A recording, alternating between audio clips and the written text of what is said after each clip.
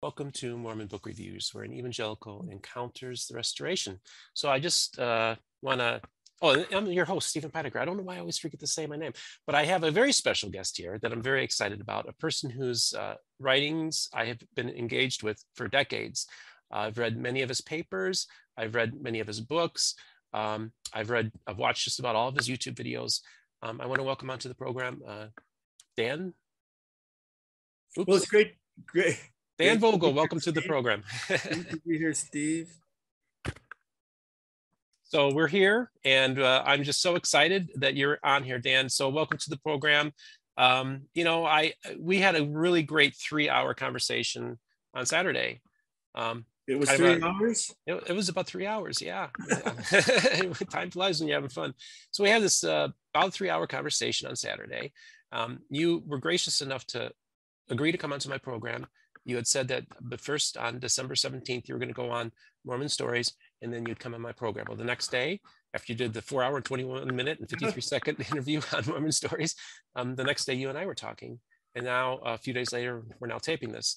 So very excited to have this gentleman on. Now I've had Richard Bushman on.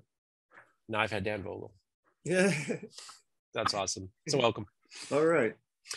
Well, I guess, one of the things we were talking about beforehand was I wanted to get a little biographical with you. So I want to kind of let's just tell us a little bit about where you were born, some about your background, and then maybe about how you started engaging the history of the Book of Mormon and other things.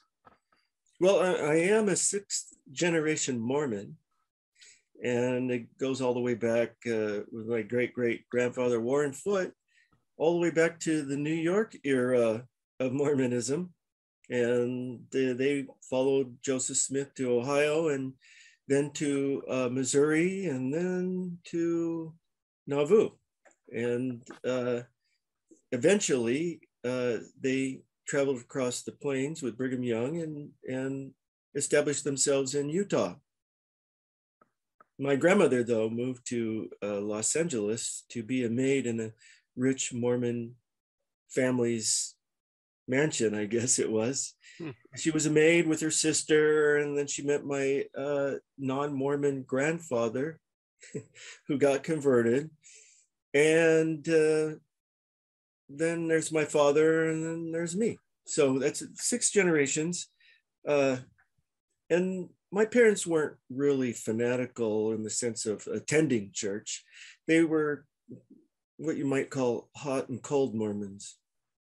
Like sometimes they went and they were really gung-ho about the whole thing, and then other times they went inactive. So I got kind of a mixed bag of things.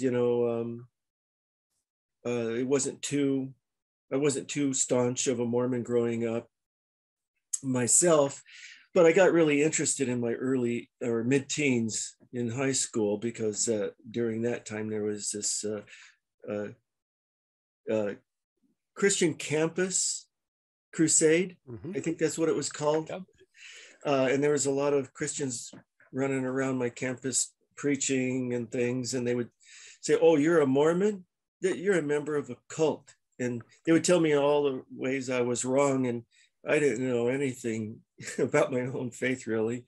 Mm-hmm. And I go, let me research this, and I'll come back. And we were debating, the typical things like, is there God, one God or 3 gods, that kind of thing, or baptism is essential to salvation, or isn't it, and I would, introduce the Book of Mormon, and we would debate about the Book of Mormon. And finally, I started reading in order to answer these questions. Just real quick, I just want to know, because this is where your world and my world interact with each other. Yeah. So you're right in the middle, like this is big time born again movement stuff. Yeah. You have, this is a really big time. This is about the time my parents were involved in the charismatic renewal movement. There was a lot of exciting things going on in my world, if you will. And there was very aggressively people doing the born again stuff. Even the editor of Skeptic magazine, Michael Shermer, right around this time became a born again Christian. What was it like? What was that world like, engaging them? Well, they would walk around campus, and they would come to class carrying their Bibles and have a big cross on their chest, like a necklace, with a cross hanging there, and it was quite. It was in the early 70s, and Vietnam was a subject also at the time, and there was not just Christians. There was also one of the kids was a Jehovah's Witness. Sure. And he would walk around carrying his version of the Bible. And so there was a lot of interaction about politics and religion and, debating things. And that's when I really got interested in studying my own faith, as a young Mormon. And of course, I was just born into it and defending what I was supposed to defend as a young Mormon kid. I wasn't going to church at the time, and I certainly wasn't going to seminary, in classes before school.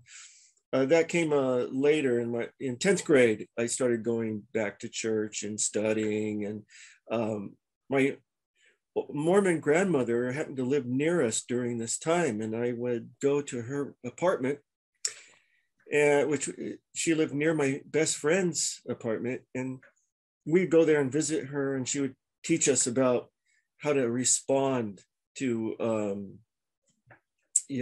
challenges to our faith. And because she had been a missionary, a stake missionary, and she had all the books and tools and things that she would loan me.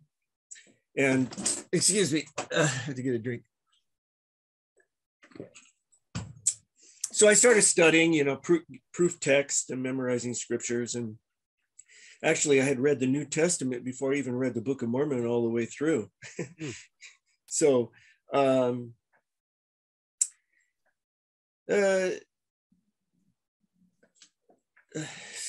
me. You're just talking about how grandma was schooling you on how to. So I'd come back and I would debate back and forth. And then my mother said, well, why don't it's time that you probably go to church, since you're studying so much about the faith. And so I started going to church, and there was a lot of people there ready to embrace me. And it was like a family, a second family in a way. My family life wasn't all that great. And so I kind of gravitated towards it right away and started going to seminary. And then the next step was to go on a mission. So I went on a mission to England, Birmingham, England. And when I was there, I studied as much as I could. Before I went on my mission, though, I had eventually read the Book of Mormon, of course, and many times, and read a lot of Bruce R. McConkie and Joseph Fielding Smith materials. Okay. So I was kind of on the fundamentalist edge of, end of Mormonism, very conservative views of Mormonism. I had not very sophisticated version, really. On my mission, towards the end of my mission, I happened to hear about a Reverend Cuthbert, and he was a notorious anti-Mormon, and he would put out tape recordings of himself, arguing against various Mormon principles. And he would talk about the moon men, prophecy of Joseph Smith said the moon was inhabited, kind of stuff, and there was changes in the revelations and things like that. So I went to visit him because I was curious. And while I was there, he happened to mention that he had been to Salt Lake City, the capital of Mormonism, and he was real proud about that. And that he had gone and visited the Tanners. And he asked me if I knew about the Tanners. And I go, no, I've never heard of them. And he goes, yeah, they put out lots of materials. Even BYU professors get their stuff because it's so rare, the photocopies of documents and things. And I hadn't heard anything like that as a missionary. And so I determined when I got home, I would look the Tanners up myself and see what they were all about. And all I can remember is that he said, yeah, they have a house, the Modern Microfilm Company, and there's a sign out front, and it's across the street from a baseball field. So the first summer I got home, I got my best friend, and we got in the car and we took off. And when we got to Salt Lake City, we didn't know where the baseball field was, and we were asking people, where's the baseball field, you know? And they go, oh, over here, go down that street, turn left, the baseball field. So we didn't know where exactly they lived, and so we drove around the baseball field until, oh, there's a sign, you know. And we went in, and I was looking around. It was Sandra Tanner was there. I didn't see Gerald. I saw Sandra Tanner was running the bookstore, and it was in that front room of their house. And I'm looking at their books, and I'm talking to Sandra, kind of annoying her with my true believer position on various topics. And finally, I bought a few books, and then all the way home. So which ones did you buy? Just do you remember off? Oh, yeah. I go, well, give me that Shadow of Reality. That's your main, what's your main text? I asked her, what's your main thing where I can just read and get most of what you talk about? Because they have so many books. And she said, oh, it's the Shadow of Reality. So I bought that. And then she said, oh, these 3 volumes of Case Against Mormonism is a longer version of what's in that book. So I took those, and it was, we're talking about things I knew nothing about, you know, and these were my introductions to a lot of different subjects. So I made my friend drive it was my car. You drive home, I'm going to start reading. I would start reading and talking to him about, oh, look at that, you know, look at this, look at that, you know. And so when I got home, I was more trying to be an apologist for a while.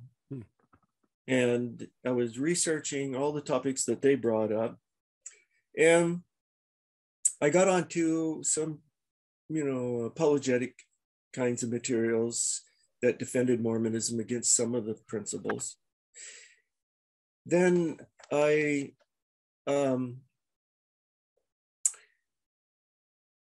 decided I would get a hold of some of their main sources that they were using, like Reverend Walters and Mike Marquardt. I first got in contact with Wesley Walters and started talking to him about the first vision. And it was about the time that he was debating Richard Bushman in dialogue on the first vision and the revivals. And also the 1826 trial. I was reading his materials.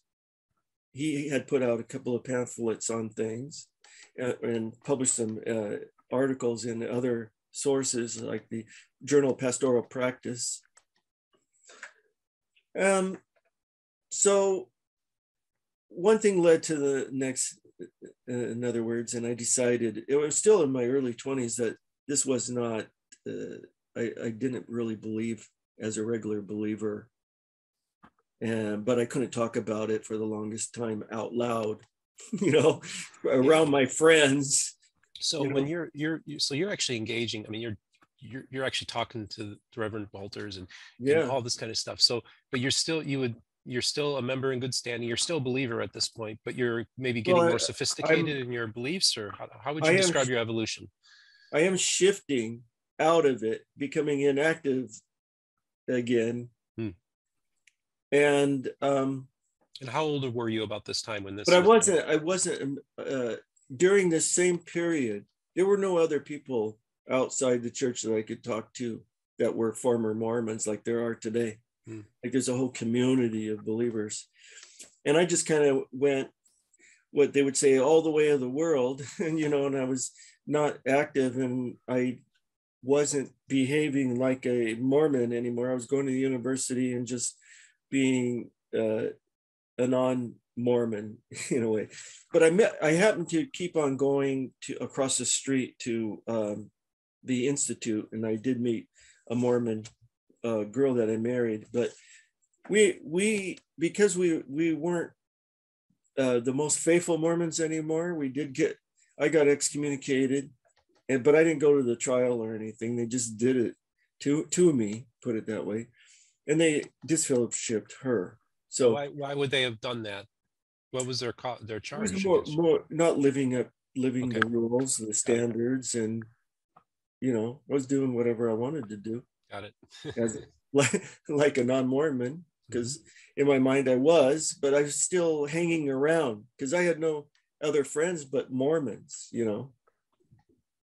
So at any rate, we ended up getting a divorce about a year into it. And I was 20-ish, 3, maybe 4, somewhere around there when we got divorced. And then I decided at that time I would just come out and start talking about it. I didn't have anything to lose, She was still somewhat of a believer, and I wasn't. So I started talking about it out loud, and so I lost all my Mormon friends right away.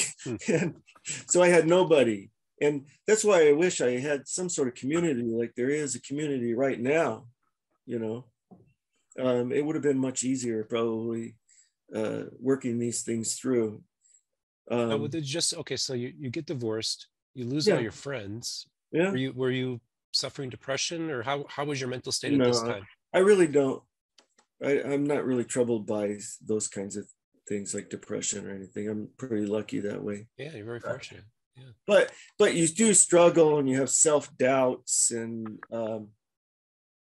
things like that. A lot later, if I jump ahead, when I was 31-ish, right around the time right after my father passed away, I did go to therapy, and the therapy helped me a lot.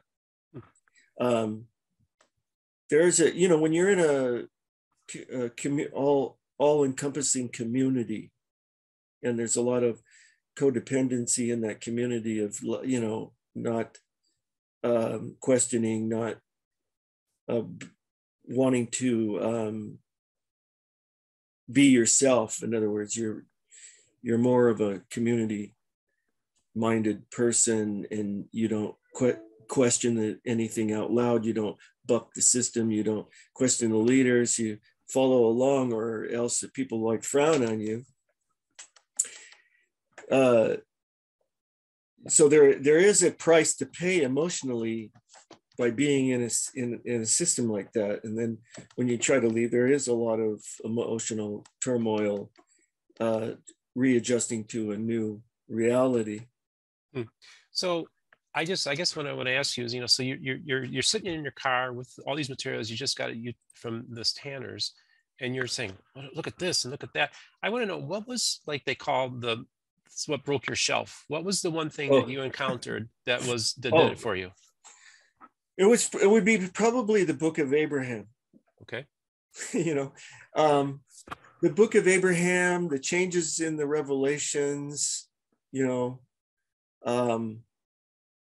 Book of Mormon being so much like the mound builder myth,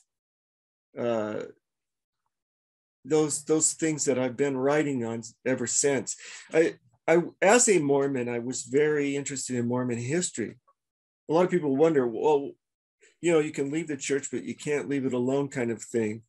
And the funny thing is that, well, I loved studying Mormon history. It's my heritage, I am still a Mormon by heritage. I'm 6th generation Mormon. So I was very interested in studying Mormon history as a believer. Just because I stopped believing it doesn't mean I lost my interest in studying Mormon history. So, and I still have lots of questions about what exactly happened, Yeah. And I don't know what exactly happened. I'm trying to find out still. And I find it very interesting subject. And I was talking to my friend Britt Metcalf just the other night, and he made a very good argument. He goes, well, that's like saying to a classicist, well, you don't believe in Zeus, so why do you study the Romans so much? It's really a silly criticism. Yeah, so I just want to pull out one of the books here that you co-edited with Brent Metcalf, American Apocrypha. This is actually, I think, in the Essays on the Book of Mormon series. I'd say this is my favorite one. I also like the Mormon Mavericks one, which I think is interesting because it tells, and the green screen's messing up here, I know, folks. But this is you mean in that series of books? In this series of books. This one, a very good series. It is, and you brought up Brent, and I thought, oh, this is a good time to bring it. And you wrote 2 essays in this particular volume, and you edited it. I noticed that this was the first one that you edited as well, The Word of God, which I actually only bought this maybe a year or 2 ago. This is my most recent addition to this particular collection.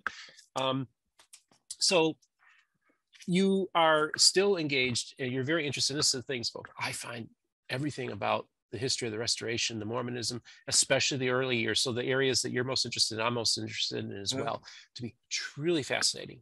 Yes. And this is a world that's familiar to me, and we can talk about that later, but I want to just talk a little bit about now. So now you're in university, and now you're studying things. So just talk about how, as a senior, you're actually asked to put together like a paper or proposal about finding all these origin, because you had talked about the mound builder stuff. Mm-hmm. That was kind of like your first foray into this. Maybe just talk about how you got into that Oh, area. yeah.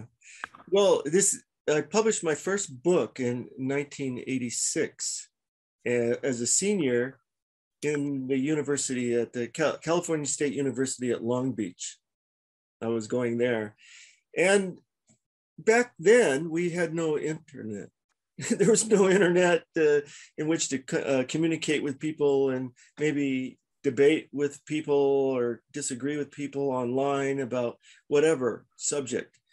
We used to write long letters, to friends and other people interested in the topic, And there, in my correspondence, I was corresponding with a friend that was still a believer, and they kept bringing up, well, Joseph Smith couldn't know this about Mesoamerica. They were defending the limited tail Wanapek theory as apologists. And Joseph Smith couldn't have known this and couldn't have known that. And I said to myself, well, let's find out what he could and could not know.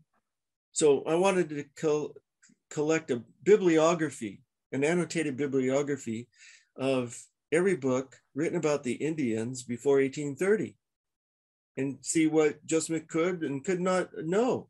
Then we'll discuss it. So I started looking at books, and in those days, you had to go through microfilms. You couldn't just go to Google. You had to go to the library and spend endless amounts of hours, all day, hours and hours of going through microfilms and microfiche and microtext cards, and going through various collections and going through, books with the titles of books before 1830. And I would read the titles. And back then you're really lucky because they wrote these really long titles that told you everything in the book practically. So I would just turn the pages of these, volumes, 30 volumes, of titles of books and year by year, and look at the titles, and I would write them down by hand because, I didn't have a laptop, so I write the titles down and the number that they appeared on the microfilm or microfiche. And then I would go and look page by page and read these books written before 1830 about the Indians and try to figure out, hey, what other views these people had about these Indians. There was a few scholars also that have written books on the Indian, the white man's Indian, and that's Berkhoffer's book, and some others that went through the same materials. And I would write down all the books that they read, or would cite in their books. And I would collect this bibliography, and I would write notes and keep notes and nice, important quotes. After a while, I'm going, wow, especially when I came onto the mound builder myth and how they thought the ancient Americans used steel and spoke Hebrew, and I started amassing this information, and I said, you know, I need to show this to somebody, like my friend Wes Wallers. And so I typed up all these quotes with just minimal connection, you know, to introduce them. And I don't know if it was 30 or 50 pages or something like that. So I photocopied it, sent it off to my friend Wes, and said, what do you think of this stuff? And he, unknown to me, he sent this to George Smith, the president of Signature Books. And George Smith called me up at my mother's house. I was at my mother's house at this time. I had moved back in with them to take care of my father, who was ill. So George called me up and said he wanted to publish it. And I was like, what? I had no plans about publishing. I didn't even think of it. I said, well, let me rewrite this in the summer when I'm off of school, and then I'll resubmit it somewhat better. And I did that.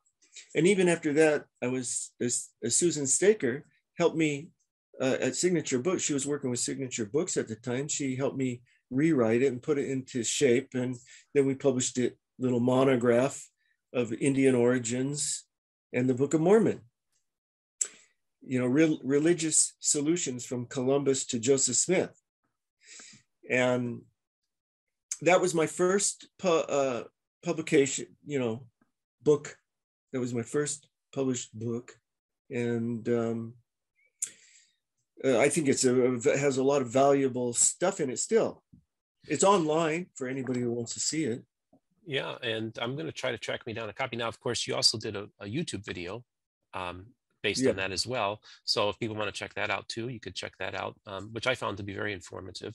You know, and just going back to the intersection, it was an evangelical or a Christian minister that was the one that kind of got you on track to doing what you're doing. And Wes and I used to have long phone conversations, you know, and we disagreed about certain things like evolution and how old the earth is and things like that. But we had this interest in Mormon history. And what I loved about Wes was that he would actually get in his car and go and drive to these places and look for these documents. And he actually found some of them. And he would write about them, and he tried to be as objective and scholarly as possible, which I really enjoyed. So we could connect on that level, you know. For a couple of questions, just because this is so interesting to me, what kind of person was he, and did he ever try to witness to you or try to share the gospel with you from his viewpoint? As it turned out, I went and spent it was at least a week I spent with him, and he was such a generous, and he was a gentleman. He was a Presbyterian minister. And I went to his church and listened to him preach, and because it was right across the street from his house. His house was owned by the church. He had this huge old house. It's not there anymore, but it was 2 stories, old wooden house, and it had an attic in it. And in the attic, he had books that he had bought, a string of photocopy. This guy, David, I forget his name, but he used to be a publisher in early Mormon documents, sort of like the Tanners. And I can't remember his last name, but he had all of this stuff up there, and that let me just go rummage through it. And he had his own photocopy machine, and I just photocopied tons and tons of stuff. He had an office that had like 4 or 5 file cabinets full of stuff. And he was very generous and very courteous, and helped me along. He actually helped me and Mike Marquardt. He bought us our first microfilm reader. Wow. He got some money from George Smith to help him in his research, and he shared that with me and Mike Marquardt. I came home from work one day, and on my doorstep were these boxes, and it was my first computer, and Wes had bought him. He had got this deal from some manufacturer. It was an Apple, and at these times, Apples weren't so good back then either, but they were better than a typewriter, you know? And I was going, how am I going? I don't know anything about computers. And I was looking into buying a computer, and they were so expensive back then. But he gave me my first computer, and I wrote Indian Origins on a typewriter. Okay. And photocopied it, you know. Then this is my first Apple computer, and I was using that for several years, and then finally got the IBMs came around, and it was they were much more sophisticated, but you still had just a green screen, you know. Now there are just so many worlds far further along than that. So I'm just curious. One, I want to get back to if he tried to convert you. Now he's a Presbyterian, so maybe he didn't. Did he try? Yeah. Not strongly. Okay. Not strongly. He wasn't overbearing or anything, because that would probably have ruined our relationship in a way, you know. But we would, every now and then, he wouldn't like testify to me or anything and come on to me real strongly about, you know, bearing his testimony or anything like that. But he would let it be known what he believed. Okay. So, and I'm a pretty tolerant person. I let people have their space, and they're on their own journeys, and I don't try to force my views onto other people either, because everybody's moving along, and I'm just an information guy basically. So I'm just to kind of wrap up Reverend Walters, because it's an interesting story, and I find this to be fascinating. Is what got him interested in Mormonism in the first place? Oh, I'm not really sure about that. It's been so many years since we've talked. I don't know exactly what got him onto it, but he was pretty dedicated, because he was sort of like me in that he would spend his vacations traveling around looking for these documents while, you know, his wife was visiting their relatives, and he would get in a car and go off to another state to look for some documents. So just to be, I want to make sure I'm getting everything right about him. He's the one that came up with the idea that the revivals didn't correspond with the time of the first vision. But is he also the one that found the court records? Yes. 1826. He's the one that found the court records in the basement of Chenango County Courthouse that were being ruined because it was in the basement, and water was destroying the documents. So he saved them. He saved the documents in the nick of time, really. Fascinating. And just a great story. I'm glad you shared some more about his story, because I just find him to be an interesting person. And when did he pass away? It has to be maybe 20 years, really. And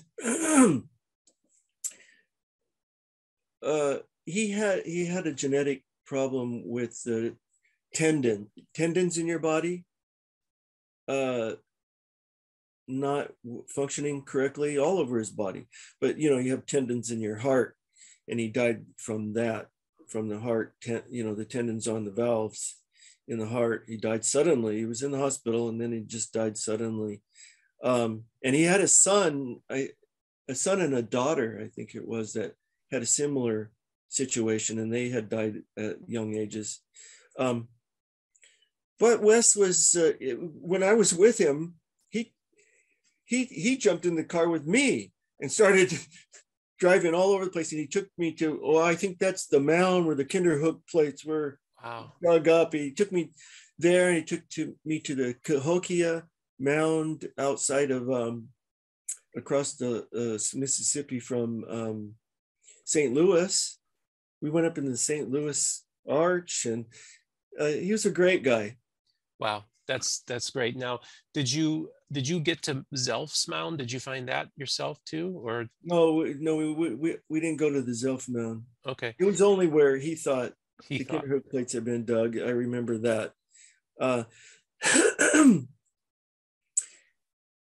so well, just so I missed him. I missed him for Yes. many years after he died. Shortly after he died. Well, you had a close relationship with him. I mean, he really helped get you started, man. And he would call me up all the time. Oh, You know. yeah. Wow, great story. So we're talking about, so you come out with your first book, and then you're asked, then you're then at a relatively young age then editing this book, the Essays of Mormon, the Word of God, and so you're jumped into this world. You have this relationship with Signature Books basically now for how many decades now? Yeah, probably 35 years, probably. Yeah. 35 to 40 years. It's been a really good relationship. The people that work there are really good, and I really have a lot of confidence in their abilities. Yep. Yeah, they seem to. They put out a top-notch quality product. And I've read a ton of their materials, and I find them to be just a great asset. And it's just wonderful that you've had this relationship with them all these years. And it's interesting because you kind of took a different path than what a lot of academics took. You're not somebody who's been married to an institution. You've kind of done your own thing. Maybe just describe and explain why you took that course. Well, I really wanted to study and write about Mormon history. And when I was going through the university to get my bachelor's degree, it was taking a lot of time away from what I wanted to do. And I just had this urge to get to the Mormon subject and learn as much as I could, as fast as I could. And I saw that the academic thing would probably soak up a lot of that time and distract me from what I really wanted to do. And I couldn't have done what I've done without George Smith and Signature Books. So it was kind of a mutual beneficiary kind of situation and relationship. They're all retiring now themselves, and from Signature Books, and it's being taken over by really capable hands, also. So it's going to live on, as long as I can foresee anyway. Yeah. But I'm really fortunate to have been more or less sponsored by them and George Smith, the Smith Pettit Foundation, which was another company that George Smith founded that sponsors a lot of scholars. And they sponsored me and over the years to do various projects. And I've enjoyed it immensely. Yes. So that's sort of like why I didn't go into teaching. I did get a degree, and the kind of courses I took were to enable myself to teach high school, at least in social studies and not just history. So I had a little breadth into sociology and psychology and social studies and anthropology and things like that, not just US history. Anyway, so I try to learn as much as I can about all sorts of other subjects to bring it to bear on Mormonism as much as I can. Yeah, it's very interesting, Dan, about just the history of, you took a different course in your life. You're not following institutional academic thing. Now, I will tell you, there are some critics that kind of look down on you, and kind of poo-poo your work a little bit because of that. Maybe just kind of respond to that. Well, the critics, of course, you're talking about our apologists who try to use an argument of authority. Mm-hmm. And this argument of authority is really a logical fallacy. You're supposed to respond to my actual work, and the focus should not be on the author and to try to poison the well, so to speak. Mm-hmm. But I think my work speaks for itself. I have a pretty good reputation. I have 6 awards for my writings from Mormon-based historical societies, necessarily, American historical societies, but Mormon-based historical societies that know the subject quite well. So I take their awards as probably an indication that I shouldn't be brushed aside so easily. Yep. So I guess now you've obviously very much established. You really did a lot of stuff with the Book of Mormon. You did the Joseph Smith biography. And of course, you've done some stuff with the Book of Abraham. So you've covered all these bases. Now, before we get into like individual topics, I just want to ask, when you decided to tackle a particular subject, what made you decide to tackle that particular one? What was your initial interest in tackling some of these subjects? And then we can kind of flesh it out with these various things. Well, mostly like I mentioned before, the first book was triggered by a response to my friend saying Joe Smith couldn't know this or that. And I go, well, what could he know? And I'm curious myself. Okay. And I pick subjects that I'm personally interested in also. I've turned down subjects that I'm not interested in, so I want to know the answers just as much as maybe somebody else out there. I'm just learning as I'm going. And Signature Books gives you a lot of freedom to do that. Yes, sometimes they have proposed subjects to me that I haven't been interested in, but most of the time I'm interested. Especially if it deals with Joseph Smith and the origins of Mormonism. When I went through the university, I usually took the first part of every subject, like the history of, I was interested in the Jacksonian period of American history, but when I took the history of,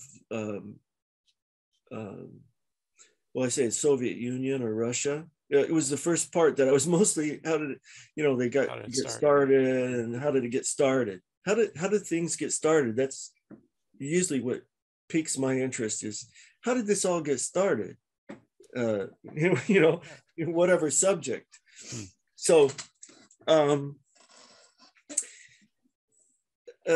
have to want to know the answer, and sometimes I don't know how it's going to turn out myself. When I'm writing the biography of Joseph Smith, I don't know how I'm going to come down on whatever controversial issue there is. And a lot of times, some people ask me what my views are, and I will frankly just tell them I don't know. I haven't researched that, but I might have a tendency for one view over another, because everybody has biases. I have biases. I'm a naturalist. I have naturalistic biases. So I've spent the last 4 years doing Joseph Smith's middle years, from 1831 to 1839. And a lot of it I was learning, just like anyone else. It's not like I know everything, so I'll decide to write about it. You really can't know everything until you write about it. And that's why I like writing, is because writing is learning. You're working it out, and you're trying to see how, when you start getting a larger picture, you start being able to see things that you couldn't see until you had more information, and you have to gather that first. So I guess I want to kind of enter into an area that I find very fascinating. And when Christopher Thomas and I, Christopher Thomas, who wrote a blurb for your Book of Abraham book, you actually haven't met him yet, but hopefully we can facilitate something soon. But, him and I have conversations about the early days of the church. So the starting point, right? And I tell people, I said, on April 6, 1830, if I go into that room where they're founding the church, supposedly, right? There's some controversy on the about where it was founded. Well, let's just say I'm in the standard narrative, and I'm in that room, and in that room, I'm with other evangelical, born-again Christians. I said the other day, some are spirit-filled. You said most are spirit-filled Christians, and so I always like to give the analogy that when they talk about the early days of Christianity, they say, well, Christianity was a Jewish sect. It was all initially Jewish people in Christianity. And I always like to say, the Church of Jesus Christ of Latter-day Saints on April 6th was, or the Church of Christ at the time, was full of evangelical born-again Christians. My people, I would feel very comfortable in that room. So maybe let's just talk a little bit about that. Well, the problem with are Mormons Christians question, and in my mind, yes, they're Christians. It doesn't matter, even if you disagree with their doctrines. The doctrines don't determine whether you're a Christian or not. I mean, there was never a Christian church. There was a lot of Christians. There was a lot of different Christian churches. There wasn't one Christianity. And in the beginning of the Christian movement, they were just meeting at the synagogue until they got kicked out, until the Jews kicked them out because they were too different,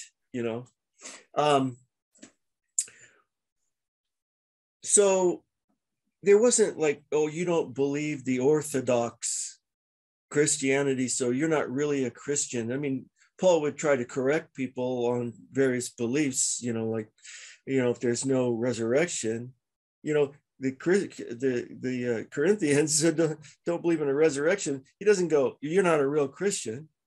He tries to correct them and he debates with them. So even if you disagree with what the Mormons believe, it doesn't, in my view, it doesn't make them unchristian, or they're not real Christians. To me, they're real Christians, and they may have different beliefs than you, even if they're incorrect beliefs, but they're still Christians. So, and they view themselves as Christians. That's the important thing to me. They think they're Christians. And a lot of people try to get me to come down on Mormons of not being Christians. And I tell them, it's not my job to decide who the real Christians are. That's right. That's not my job. Nor should it be the job of any person. Right. That's not their. If you believe in God, that's God's. God makes that call. Yeah, I'm not going to decide who are the real Christians. That's not my job. I'm a historian. That's right. Okay. And to me, the most important thing is that they believe they're Christians. They talk about Christ. They believe Christ. So in my view, they're Christians, and there's really not all that much difference. There's no test of faith in my vocabulary here.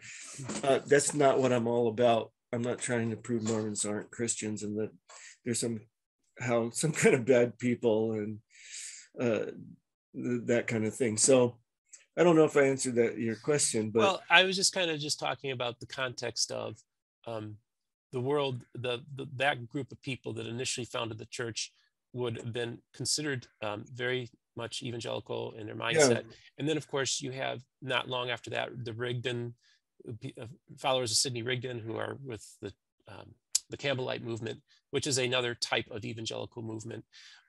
So it's just, I guess what I'm trying to get across to the audience, and of course, many of you already know this, is the fact that this was a church that was founded by Christians.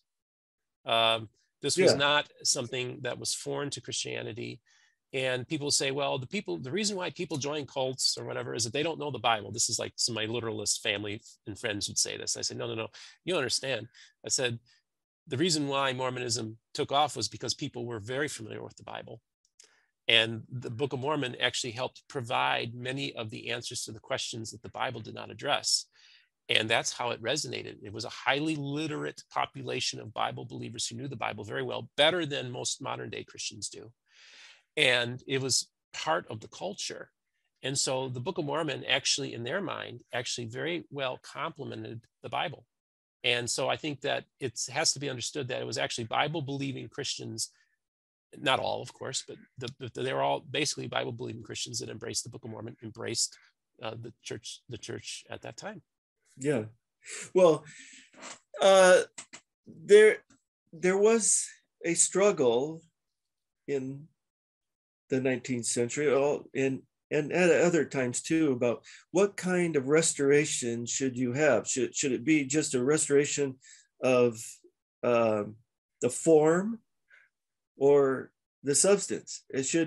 Should you restore the Christian church just in form and belief and doctrine, and get rid of all the Catholic kind of innovations and make it more pure in its form? Or should it also include a spirit filled and include miracles and speaking in tongues, and have instead of it being the form of godliness or whatever, it would have the power thereof, to take a passage from the Bible. And a lot of what happens it's a natural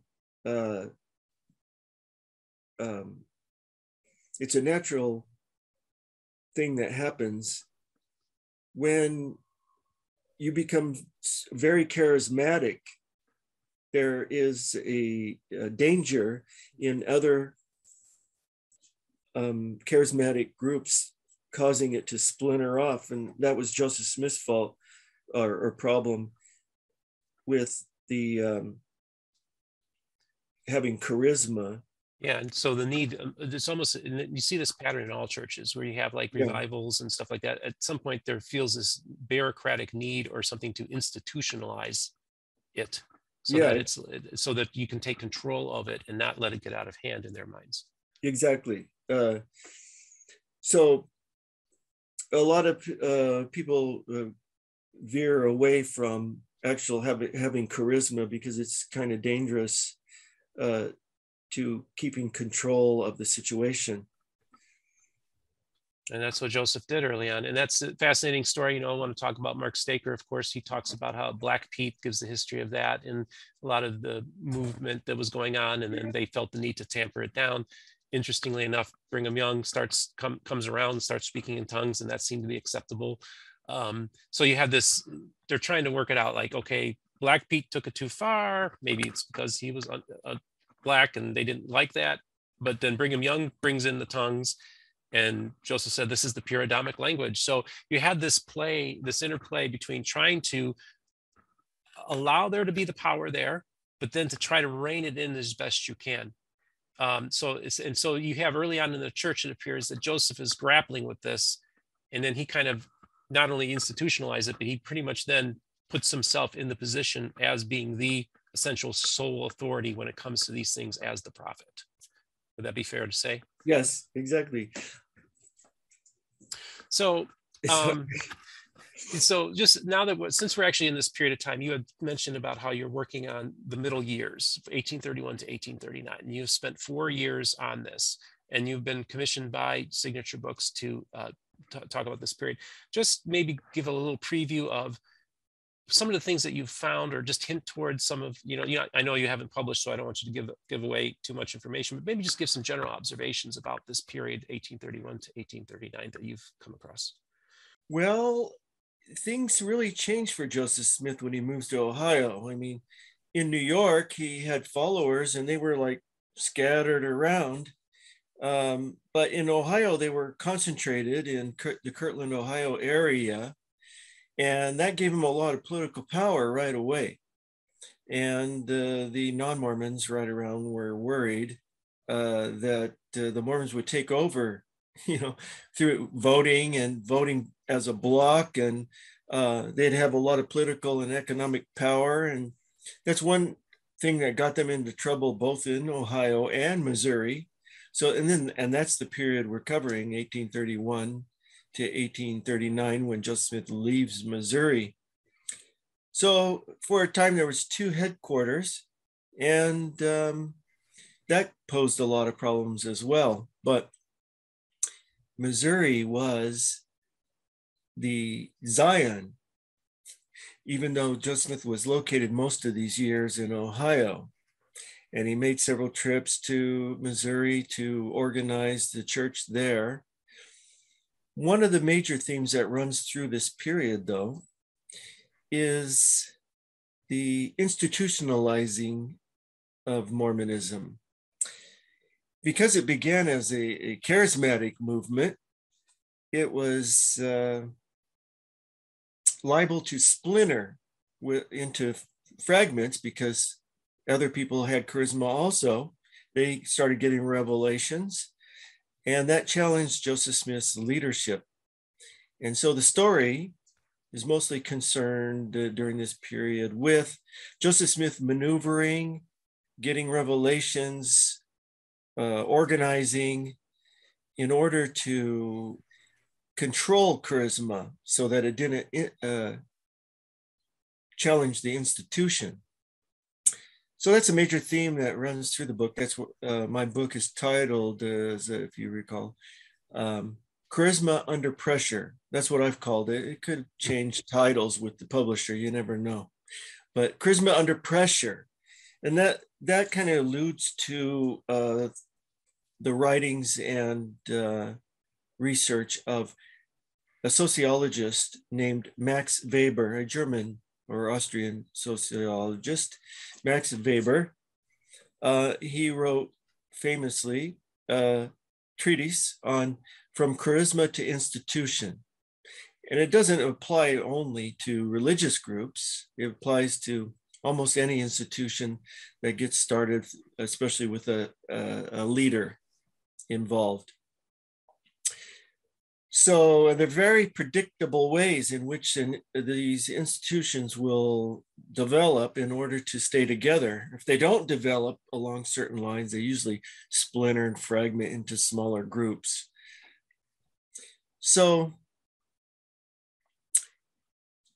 anyway, my book is mostly about the maneuvering and what the meaning of the revelations are and what Joseph Smith is doing to hang on to his sole authority in the church. In midway through the story, there's a little episode called Zion's Camp. And in 1833, the Missouri church lost its place in Jackson County, Missouri, and they got kicked out of Jackson County, Missouri. And so there was this huge concern about regaining the Holy Land of Zion. It was like the Jews losing their Jerusalem, you know. So everything was tied to this Zion, Joseph Smith's prophecies and authority. And so there was a lot of stress on Joseph Smith to try to obtain this land again. And one of his methods was to do it by force, more or less. He gathered up 205 different Mormons from around the area. Some they got armed, some with guns, some with other kinds of weapons, and they marched like 800 miles from Ohio to Missouri in order to forcibly move the Mormons back onto their land and to protect them while they were there. It's quite more complex than that. With the officials didn't quite like an army coming into their state, you know, so there's a lot of negotiating, but the main principle was to have the governor and the militia, state militia, help restore the Mormons to their lands. And then the governor said that he could not legally have a standing army in the state. So Zion's Camp was supposed to provide that standing army to maintain the Mormon hold on Jackson County, Missouri, on the lands that they owned. But they found that the opposition was a little larger than Joseph Smith estimated or counted on, and they could not do it by force. And it would have been a bloodshed. And Joseph Smith disbanded Zion's Camp, and that became a huge controversy in the church. And a lot of Mormons began questioning Joseph Smith's inspiration. So that when Joseph Smith and Zion's Camp returned to Ohio, there was a lot of apostasy. There was questioning of whether they were being led by revelation or not. And so Joseph Smith began to receive revelations, began to maybe distract the situation by organizing the church. So this would be the failure of charisma, and where that Max Weber talks about. And what happens when prophecy fails is another study by other sociological minded historians. What happens when prophecy fails? So either you explain the prophecy, you distract from the prophecy and say why there's a delay, that you couldn't delay, or the members weren't faithful enough to get the land of Zion back. So anyway, my book is about all the different things Joseph Smith does to recover from this crisis. And one of them is organizing the church and then predicting a delay in the millennium, and sharing of authority. So he organizes the hierarchy in more earnest effort to organize the hierarchy. This was 1834 when Zion's Camp. It was May 1834 when Zion's Camp went to Missouri, and June by the time they came back. And Joseph Smith started organizing the hierarchy. First, he and Oliver Cowdery worked together on a history of the church that revealed something that most Mormons didn't know, and that was that Joseph Smith and Oliver Cowdery in May 1829 had been ordained by an angel to the Aaronic or lesser priesthood, and that shortly after they were ordained to the Melchizedek or higher priesthood. And this also was a time when, so they in having been ordained by angels, they were claiming an authority, a chain of authority. And once you have a hands-on ordination instead of a charismatic concept of authority, you now have a chain that can't be broken.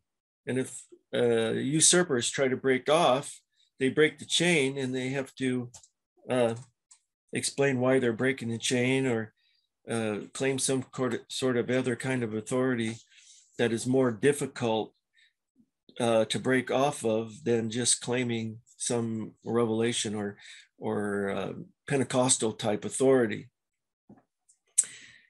So as you can see, it's quite complex. It gets quite complex really fast here. And he also starts sharing authority, and he organizes the 12 apostles and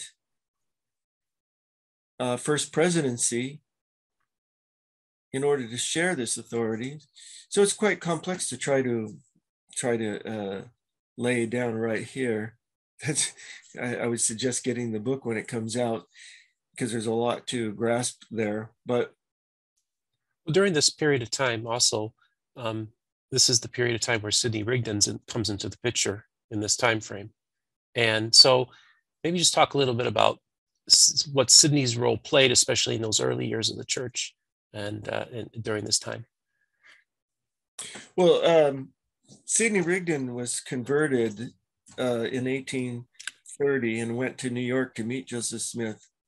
And he met Joseph Smith, and Joseph Smith was taken by Rigdon right away, because Rigdon had broken off from the Campbellite organization, and the Campbellites believed in a restoration also, but not with charismatic authority or any kind of gifts of tongues or healing, things like that. But Rigdon wanted a restoration of spiritual gifts, a restoration of the actual church that existed in early Christianity. And Joseph Smith seemed to provide that kind of restoration that Rigdon was anticipating and looking forward for. So he was converted to Joseph Smith's gospel, and Joseph Smith was already planning to move to Ohio because of the large amount of converts that had been there.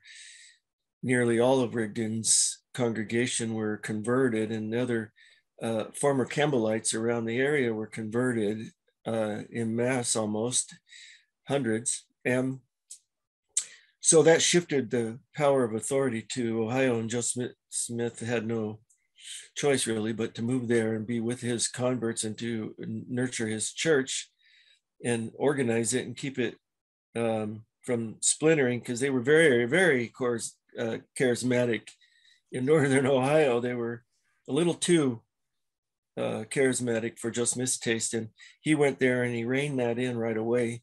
That was his major concern. And he more or less labeled some of the extreme charismatic behavior in Northern Ohio as, Satan inspired, So anyway, Rigdon became, because of Cowdery's absence in Missouri, Rigdon became Joseph Smith's right-hand man and spokesman. And Rigdon was a great orator in the Campbellite movement before he became a Mormon. So I don't know what else you want to know about. Oh yeah, it's a fascinating thing. And then just to kind of tie in one last aspect of charismatic aspects in this period of time is that they are visited. I don't know if you touch on this in your book, but maybe we could just briefly touch on the Irvingites from Europe. Coming and talking with them. Yeah, there was an exchange with the Irvinites, but the important thing about that is that Rigdon was a charismatic Campbellite, let's say, and he wanted more than just a restoration of the form. He wanted the restoration of the power thereof. Mm-hmm. And it turns out that there's a lot of groups around Europe and America that were anticipating this kind of charismatic restoration. And I wrote a book on it. It was my second book in 1988 called Religious Seekers in the Advent of Mormonism. And seekers were those who were seeking this more charismatic restoration, or a restoration of new apostles being sent. They weren't sure how the restoration would occur, that either new apostles would be sent or there would be a Pentecostal-like endowment of authority rather than apostles being sent with authority.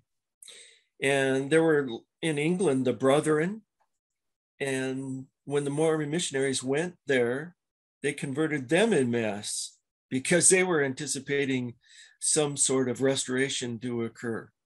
And the Mormon missionaries seemed to fulfill that anticipation. And the Irvinites were another similar group. In America, there were, they could be called Baptists, like Roger Williams in Rhode Island. And he was anticipating a restoration of authority, either apostles or an endowment of a charismatic endowment of authority. The position of the seekers, I call them all seekers. They're not necessarily seekers with an S. There was an actual seeker sect in England that were anticipating this kind of restoration. These seekers believed that since there was an apostasy from the ancient Christian church, that Catholicism was an apostate organization and they had lost authority, and they wanted or were waiting for a more charismatic, spirit-filled authority, of that they believed that no baptism could be performed or communion served without special authority being restored, that it was all dead works. So they were waiting. They wouldn't perform baptism or the Lord's Supper. And it turns out that Lucy Smith's brother, Jason, was a seeker minister who also had a commune in New Brunswick, a commune of about 30 families. And they were seekers waiting for this kind of restoration. And Jason had a strong impact on Joseph Smith Sr. And when you read about Lucy's accounts of Joseph Smith Sr.'s dreams, he was anticipating a more spirit-filled restoration, but he had seen the whole religious world as being spiritually dead and desolate. And so he and Lucy, at one period in their marriage, didn't baptize their children. They didn't baptize Alvin, especially, because when Alvin died unbaptized, the minister at the burial implied very strongly that Alvin had gone to hell because he was unbaptized. And that sent the family, the Smith family, into commotion, really, into very distress. It was a very distressful time after Alvin's death. And so I argue that Joseph Smith restored this church that his father anticipated would come, and it fulfilled his dreams in order to get his father to join a church that, or the whole family to join a church that they could all agree on, and one that would not consign Alvin to hell. So that's sort of my interest in the Seekers was that, and that Sidney Rigdon's group was sort of moving along those lines out of Campbellism for their own reasons. Their own conclusions were similar to that kind of philosophy. And a lot of the early Campbellites, in converts in Ohio, when they got baptized, they were looking for a sign that they had been baptized by authority. And that was when they came up out of the water, just like the Book of Mormon says, you'll sing the praises of Jesus and speak in a new tongue. And that was evidence that the baptism had been performed by the Spirit. And this was before the angel ordination stories ever occurred in the mid-1830s. Mormons looked for charismatic authority during these early years. They knew nothing about angel ordinations. There were no claims of angel ordinations until the 1830s. Just a genuinely very interesting period of time. And I just wanted to double check here. So it's Charisma Under Pressure is the tentative title of this book? Yes. And when do you anticipate that this book will be released? They tell me, because their schedule is already full, it won't be until 2023. Okay, so we have a little ways to go. So get a little preview there, folks, of that period of time. You know, one of the other things, and we're just going to touch on this briefly because you've done a lot of Book of Abraham stuff already. I encourage everybody to watch your recent episode on Mormon Stories where you discuss it very extensively.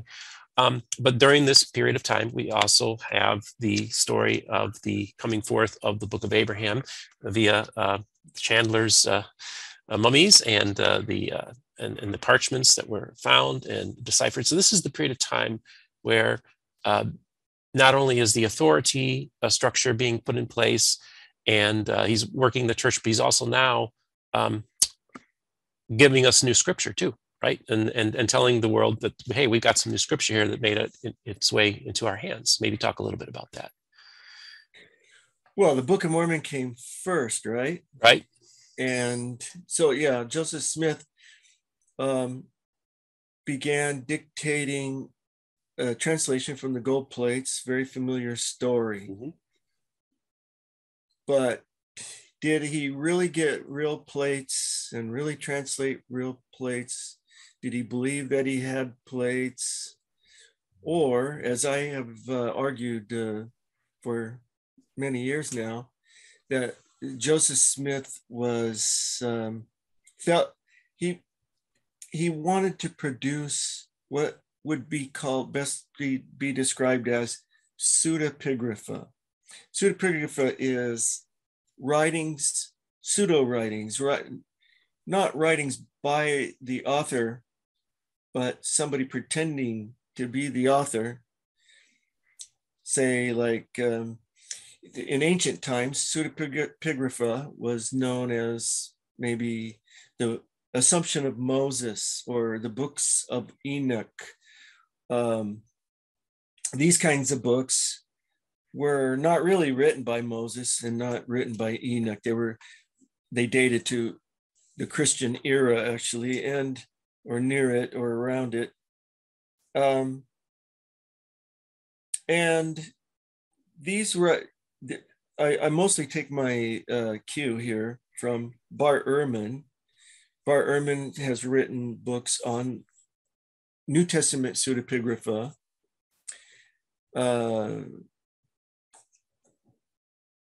And he explains it as persons in the early Christian church who wanted to solve religious controversies or introduce doctrines that were not clearly expressed in the New Testament writings or even the Old Testament writings. And they wanted to smuggle them into the Christian church. And they did so by pretending to be ancient prophets or patriarchs that happened to incidentally mention the doctrines they wanted introduced. And that gave those doctrines authority. And these pseudo authors, though, remained anonymous. Joseph Smith, in my view, Joseph Smith is a pseudepigraphist, and he believes he's inspired, though.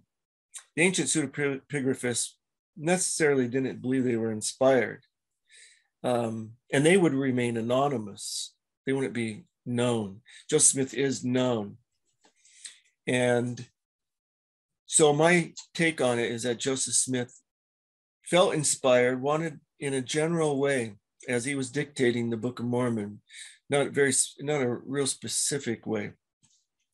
A Doctrine and Covenants section 9 mentions when Albert Cowdery wanted to translate in the first month that they had met, that is April 1829, Albert Cowdery wanted to try his hand at translation too, because he was a rod worker. He worked a divining rod and wanted to try to translate. And Joseph Smith finally allowed him to try, but Albert Cowdery failed. We don't know the details, but Albert Cowdery failed. And then Joseph Smith gets revelations telling Albert Cowdery that he did not understand the process, that he thought God would just give it to him without working it out in his mind. And the instruction was that he should have worked it out in his mind and then prayed and asked God if it was right. And if it was right, God would cause a burning in his bosom to verify or confirm that he had worked it out in his mind correctly.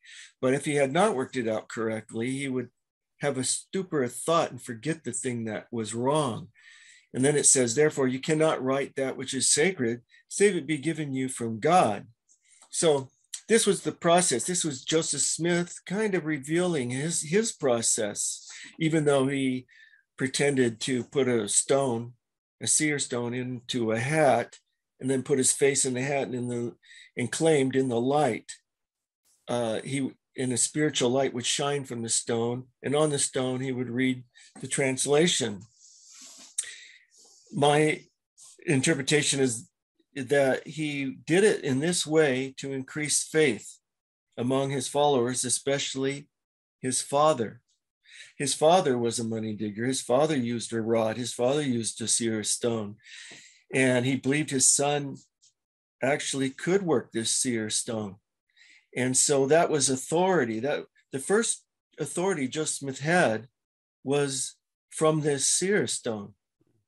Well, and I did. It reminds me, as I recall, in the court case, Joseph Smith Sr. even says that he has this gift, and I'd rather he use this gift for God's work than for secular means, for monetary gain. It almost sounds like he's working off of that as well. Yeah, this is in one account of the 1826 trial. This is before Joseph Smith thought of, or had at least translated. He hadn't translated anything. The claim was that he had discovered the plates in the hill in 1823, but he carried on as a treasure digger or a treasure seer. And he got hired by Josiah Stoll from South Bainbridge, about 150 miles from Palmyra. He came all the way to Palmyra and hired Joseph Smith for his ability to see treasures in his stone. Joseph Smith had surpassed other seers that were around his community. This was not a rare thing. Joseph Smith using a seer stone. He wasn't the only one using the seer stone. There was 3, 4, 5 people in his own community of Manchester and Palmyra that used seer stones, including Sally Chase, William Stafford, his own father, and Walters the magician came and used a seer stone to find a treasure in Joseph Smith's backyard practically. And so Joseph Smith, he surpassed them in his ability to instill confidence in his father and other people. And the word of his ability got spread about so far away that even Josiah Stoll came and hired him and took him back, not to South Bainbridge, but to Harmony, Pennsylvania, that it was south of South Bainbridge on the Susquehanna River. And there was a location on the river there in the great bend of the river where they believed that there was a treasure, a Spanish mine that the Spaniards had buried anyway, treasure, silver, coins. And on 3 successive summers, Josiah Stoll had gone there or money digging companies, let's say, had gone there searching after this treasure, and they hired a woman by the name of Odell to look for the treasure first, and they kept failing. And then now Josiah Stoll decided to try one more time at least, and hired Joseph Smith, and Joseph Smith and his father went down to Harmony, Pennsylvania, and they were there for about a month before Joseph Smith says that he talked the old gentleman out of pursuing it any longer, and they disbanded. But Joseph Smith stuck around. He didn't just go home. His father went home, but he stuck around and lived with Josiah Stoll during the winter and went to school with his sons. And Josiah Stoll hired him to search for other treasures.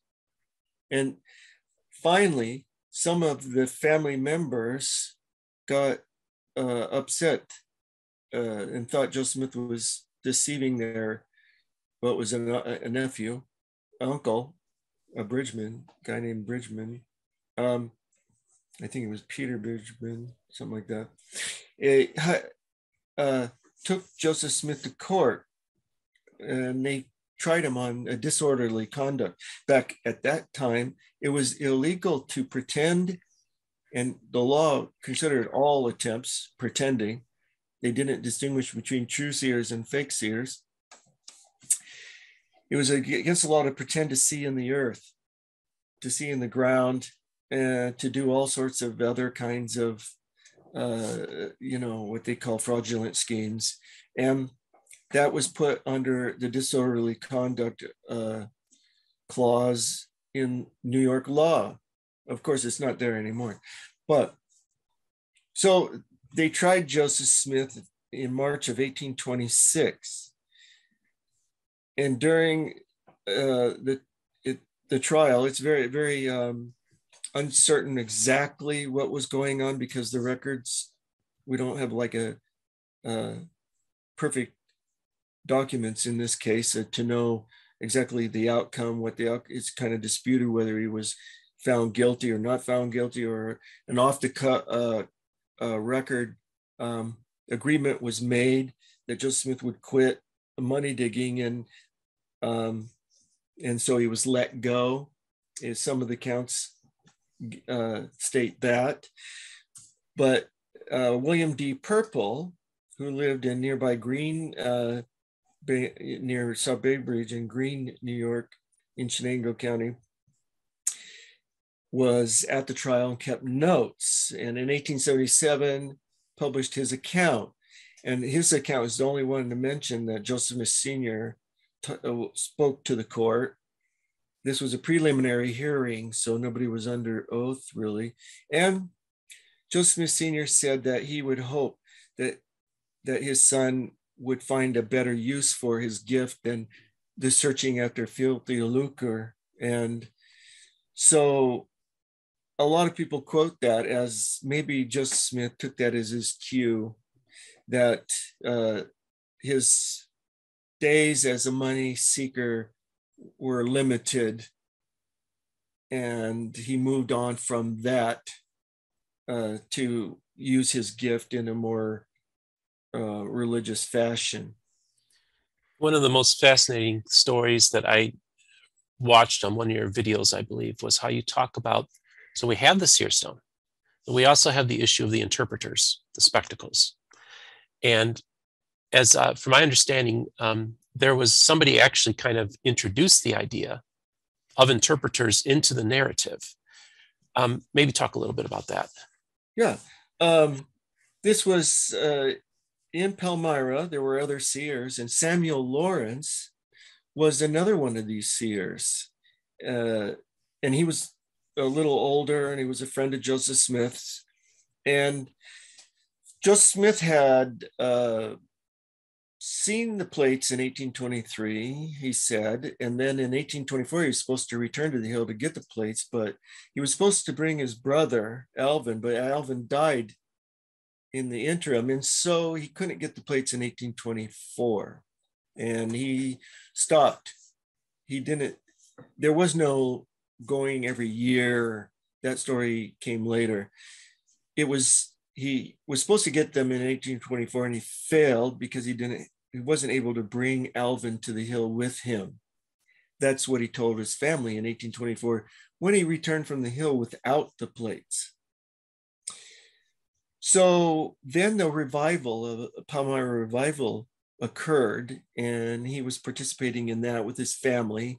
And he had returned a stone actually to Willard Richards, who is the real owner of the stone.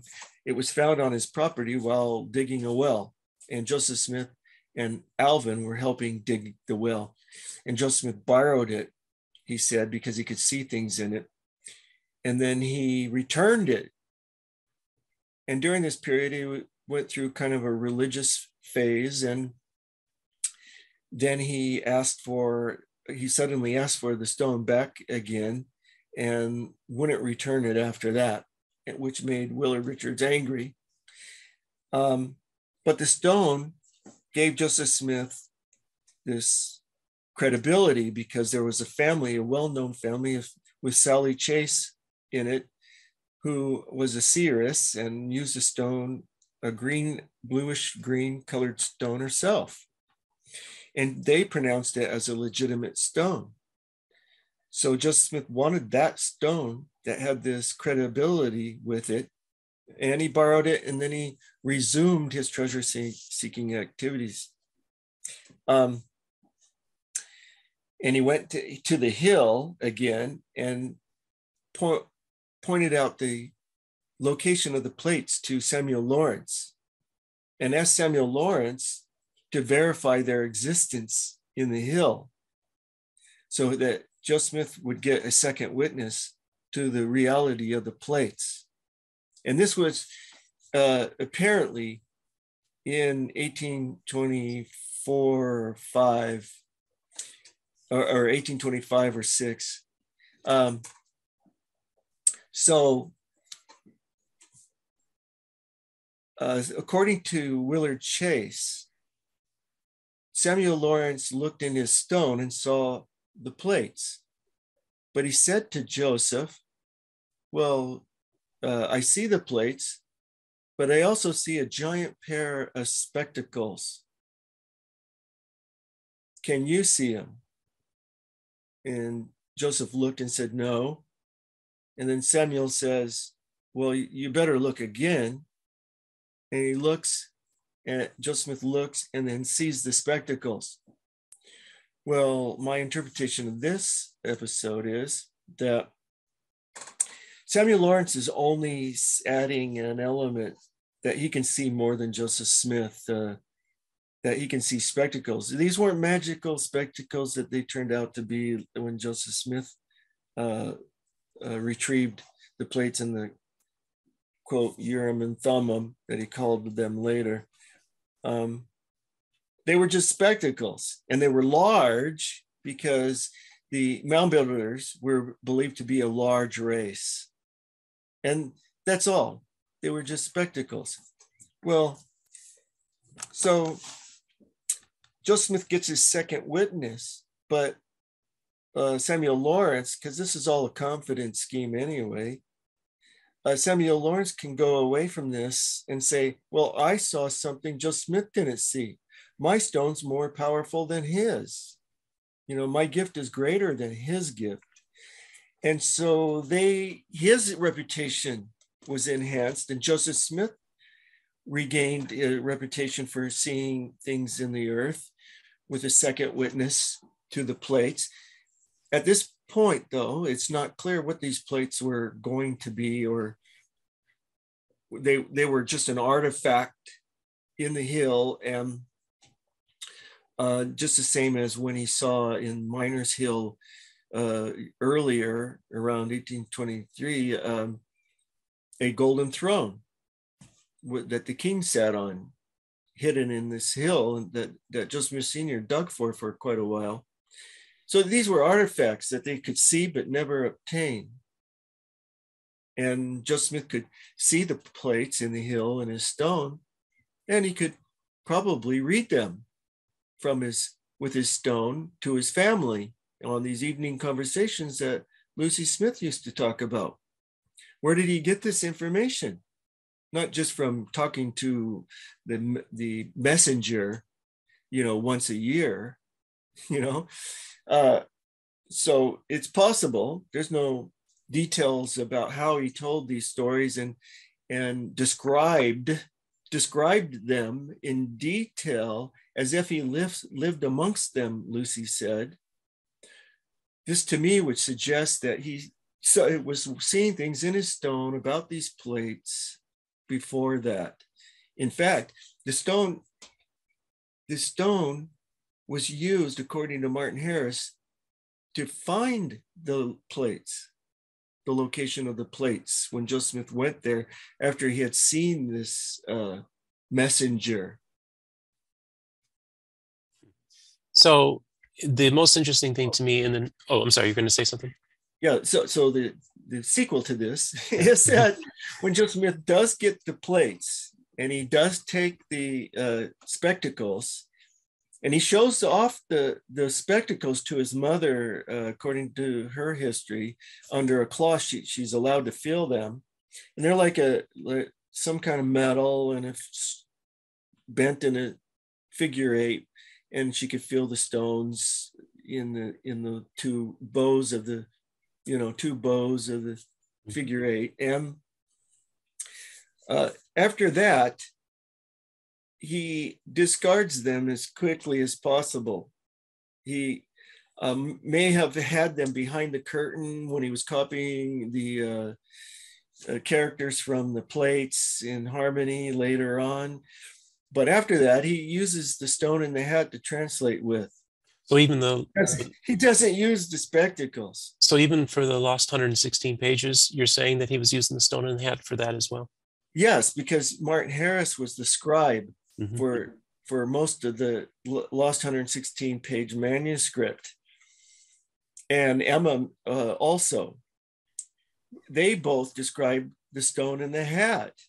They don't describe using the spectacles.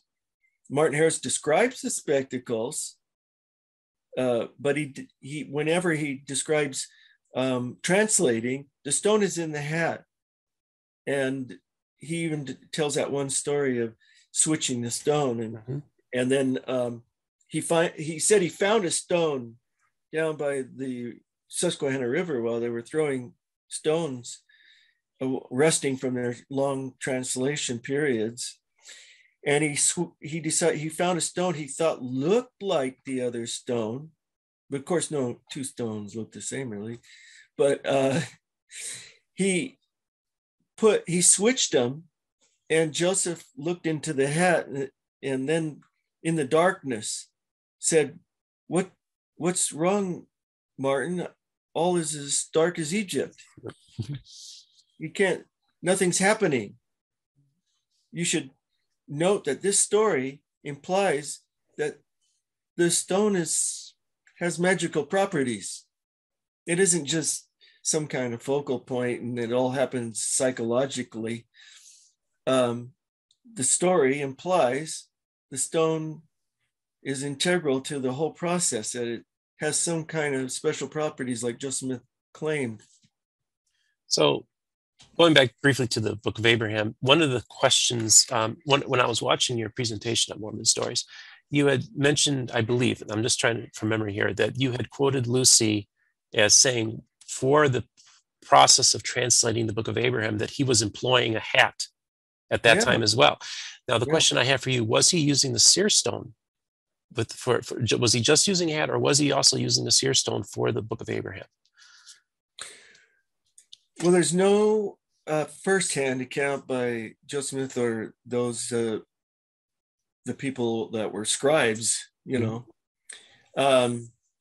but this this statement by Lucy in 1845, 46, she said in a public meeting that Joseph Smith would place the stone in the hat and the hat to his face, and he could read the parts that were missing on the papyri as well as the parts that were there. Because there's that question, if he's translating and there's parts missing, how can he translate it if there's parts missing? There's also other statements, one by Wilford Woodruff. He calls it a Urim and Thummim, but Urim and Thummim by this time was used interchangeably with the spectacles and the seer stone. And Wilford Woodruff said he used the seer stone. There's a blessing that Cowdery gives Joseph Smith in 1834 that mentions that he would be the seer with the Urim and Thummim again translating.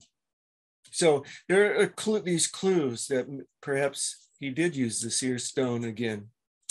And the other clue that I find interesting is when they did that expedition to Massachusetts to find the buried treasure under that house. Is the implication there that he may have been employing the seer stone to look for that as well? No, he was told a particular location. Yeah, he was told that there was a treasure map and that there was a certain house at a certain basement, and they went there with that in mind. Okay. It wasn't like a supernatural. Okay, so this was more of it may have been involved after they got there. I don't know, but how they got there was that they were told that there was a treasure in the basement of some man's house that nobody had ever uncovered, and which is a kind of a bizarre story in itself, that they would go that far and stay that long in Salem, Massachusetts, looking for this stone. I mean, for the treasure. Yeah, it just seems to call back to an earlier, like a throwback to an earlier era, maybe less supernatural, but still kind of a callback to his money digging days. One of the things that I find interesting is when I got Bushman's book, Rough Stone Rolling, one of the things that really stuck out to me was when I read about him talking about the book of Abraham, he described it as apocryphal. It could be best described as being apocryphal. Well, that was a surprising statement to me because the Deseret Books is distributing this book with that statement in there. So, and that's what I found. So that's what really struck me was, wait a second, this is church approved and it's being distributed by them and it's saying the book of Abraham is apocryphal. So I guess I just wanted you to address that. And also maybe we could even talk a little bit about Bushman's work as well. Well, I'm not sure what he meant by that. Apocryphal, whether he meant it's a pseudepigrapha, like how I view it. I think if you read the context, I think that's kind of the direction he's leaning towards is yours. Yeah. Mm-hmm. There are an increasing amount of LDS scholars that are seeing it as apocryphal or pseudepigraphic, that the papyri acted as a catalyst for Joseph Smith to receive an independent revelation on Abraham and some doctrines that were important to the church at the time. They are not sure whether it was the revelation was a translation of an actual book of Abraham, that wasn't present, or whether it was just a revelation, pseudepigraphic, like I argue. A modern book, but yet inspired about an ancient, in an allegorical way, to use Abraham as a way of a model of trying to express new yet inspired doctrines, like the high priesthood. Right off in Joseph Smith's dictation of the book of Abraham, the first part right away deals with Abraham receiving the priesthood through the lineage of his fathers, having the right of the priesthood. Well, the Old Testament has no priesthood lineage in it. A high priest or Melchizedek priest, Melchizedek wasn't around in the days of Adam, of course, but this priesthood comes up from Adam up to Melchizedek and to Abraham, I guess, even though that book of Abraham doesn't mention Melchizedek. But the concern is for Joseph Smith to get scriptural proof for his high priesthood, introduction of the high priesthood in 1831, as well as the patriarchal priesthood that he was developing and introducing to the church in 1834. And there were some of his own followers questioning whether they should have introduced the high priesthood. They saw, there were some of the men had what they thought were evil manifestations at the time that caused all sorts of contortions in their bodies when they got ordained. And even Hiram Smith tried to stop the process in 1831 of introducing the high priesthood, saying, surely this is not a good sign, that it's an evil sign. And Joseph, give me some sort of evidence. And Joseph talked him into thinking that it was that Satan was trying to stop the introduction of the high priesthood. So that was a concern right off. Different people questioned whether Jesus was our only high priest, like the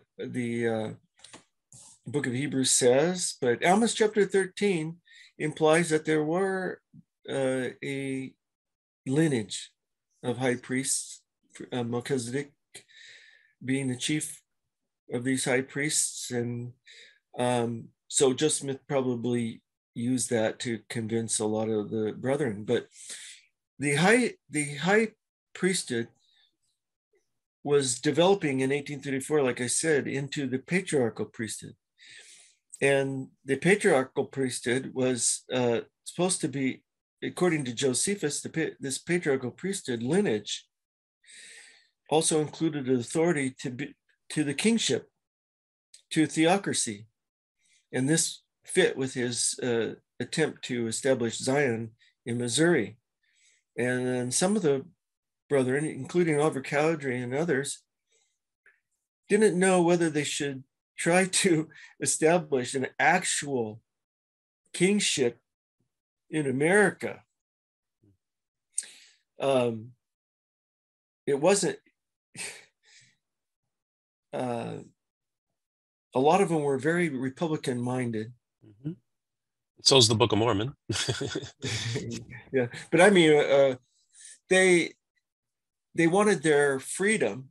They didn't want to be dictated to by an ecclesiastic authority of some kind in their worldly affairs. Mm-hmm. They thought Joseph was going too far in trying to have an actual, treasonable even, an actual government within the United States territory.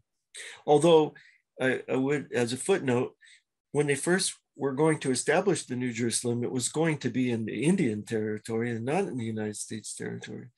So there was a change of plans, and that kind of made it a little more complicated. But at any rate, back to the Book of Abraham. The Book of Abraham was concerned with establishing this patriarchal priesthood, and it was Pharaoh of Egypt who claimed to have authority through the patriarchal lineage, through Ham, to be a pharaoh and establish a patriarchal government, and that he was an illegitimate. The Book of Abraham declares he was an illegitimate heir to this, or claimant to this patriarchal lineage, and that only Abraham was of the correct lineage through his father. So that's one concern. Another concern was pre-existence, that there was a pre-existence. It implied that, it says Abraham was one of these gods that were participated in the creation. And by implication, Joseph Smith was also, so this is one of the roads to the, deification of Joseph Smith in a way. But so there was that Joseph Smith worked in his version of creation from what he learned as a student of Hebrew and things like that. Yeah, definitely. So there's so much convergence going on in this period of time. Book of Abraham, I recommend this book very heartily. And just real quick, just to put a bow on Richard Bushman. So, when your book came out, Joseph Smith, do you have your copy of your biography? Why don't you show that to the audience? So, so there's, hold on, I'm going to switch over to gallery. The Making of a Prophet. Yep, The Making of a Prophet. Oh, here, we'll have it side by side for the first time, right? Joseph Smith, The Making of a Prophet. Yes. So tell me, what do you think are some of the strengths and some of the weaknesses of this book? You actually, one of the very first YouTube videos you ever gave was maybe comparing and contrasting, talking a little bit about his work. Your books both came out at the same time, and both were important, groundbreaking works in their own right. Maybe just talk a little bit about that. Well, mine came out a little bit before his, which I was glad to do, because then I didn't have to really deal with a lot of stuff he wrote. But it was very surprising to me. He was very candid about a lot of issues, which has since got him into trouble with more conservative-minded believers. Yet he pulls back and he admits that he writes as a believer and that he doesn't allow his mind to go into certain areas that would question Joseph Smith. Although I don't question Joseph Smith, as I cannot, as a scholar, say Joseph Smith was not a prophet, or that he was not inspired, or that the Book of Mormon is not inspired. I can say it's not ancient. I can say the Book of Abraham's not ancient, but I cannot say that the book is not, or those books are not inspired. I can say that they reflect Joseph Smith's environment and the things around him and his concerns. That's what historians do. But whether that's inspired or not is not a scholarly question. Now, as close as I could get is to say, did Joseph Smith believe they were inspired? Historians can't answer that. And I answer that in the affirmative, that I believe he believed that he was inspired. He was totally conscious that they were not ancient. He could still believe they were ancient, but he didn't believe they came from gold plates or papyri or whatever. He could still believe that they were inspired, though, and that he was working it out in his mind, that God was giving him confirmation that what he's working out was true. Or, that when he says the most correct book on earth, he's really talking about the most doctrinally accurate, and but Bushman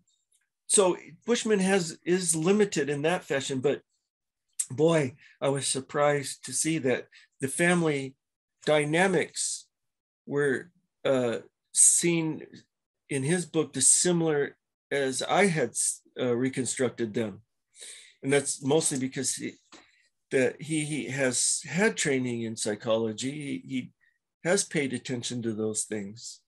And I learned the family systems theory, family systems approach to try to see the family, rather than seeing one person in it and their psychological problems, let's say, to see the family as a system, that the family seeks a homeostasis, a balance, and different parts are being played to keep it in balance. And I learned that firsthand in my own therapy, but I had also studied it academically in the university and on my own to write about the Smith family dynamics and how it fits into the historical sources, or is supported by the historical sources as I see them.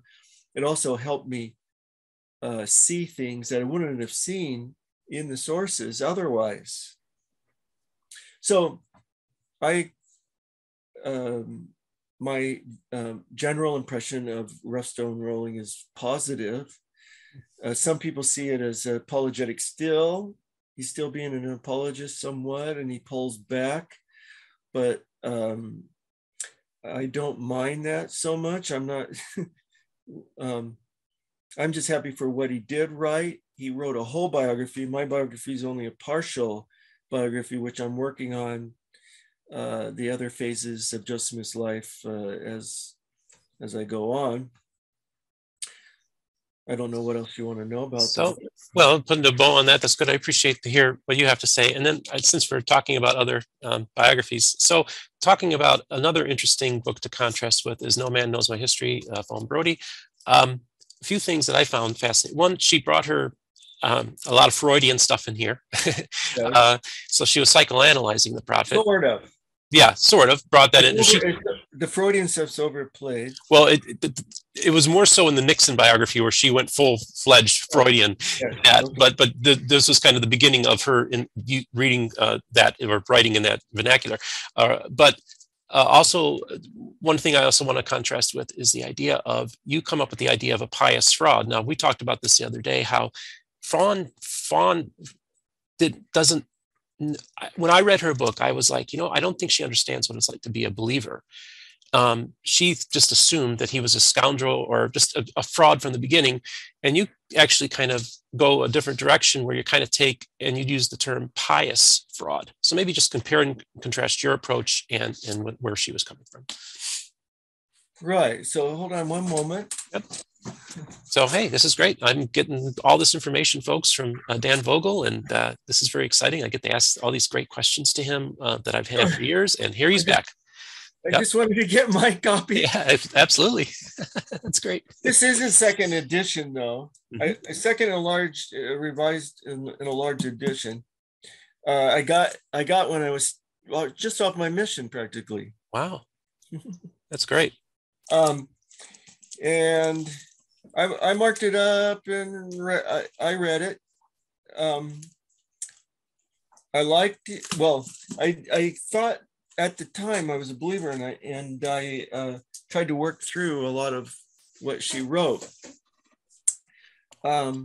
It's really well written, like from the view of a novelist in a way, because she is an English major. She writes really well. She focuses on that part of what she's writing. Now, a lot of what she's written is a little outdated somewhat, not necessarily inaccurate, but a little outdated and could be more nuanced. Dale Morgan, who was a really good Mormon historian who worked in the Library of Congress, helped her do research and writing and finding her point of view. And I think because this was the first biography really written by a professional, and she probably overemphasized the negative aspects of fraud and didn't quite delve into Joseph Smith's possible sincere religious feelings. So she writes him as essentially irreligious. A lot of people have a hard time fathoming how can a religious person lie in God's name. They can't get that worked out in their minds, so they just assume, oh, it's got to be a fraud. It can't be.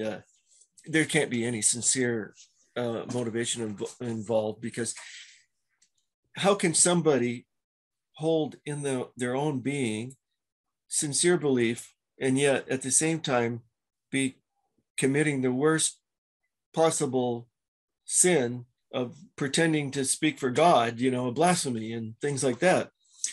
And so there is, my view is kind of opposite, that Joseph Smith was too religious in a way. He was a zealot. He was so religious. A zealot will become so zealot for their cause that they will actually come around and become what they're fighting. So it's like thinking about the terrorists who commit atrocities in the name of God. How can they do that? Well, that is very hard for us to work out in our minds, but it's possible. People do it all the time. It happens. And they rationalize and justify whatever behavior they need to do to accomplish their goal. And my view is that Joseph Smith actually believed he was authorized by God. And there is little hints of this. It's sort of like Nephi, the story of Nephi. He meets up, he's tasked to get the brass plates. He's tasked to get the brass plates from Laban, and he can't get them from Laban. And so he gets kicked out by Laban, and he and his brothers run. And then Nephi gets the idea he's going to sneak in. He's going to try to get the plates, but he runs into Laban, the drunken Laban, and the spirit whispers to him to cut his head off, to kill Laban. And Nephi's repulsed by that idea. And the Spirit whispers to him that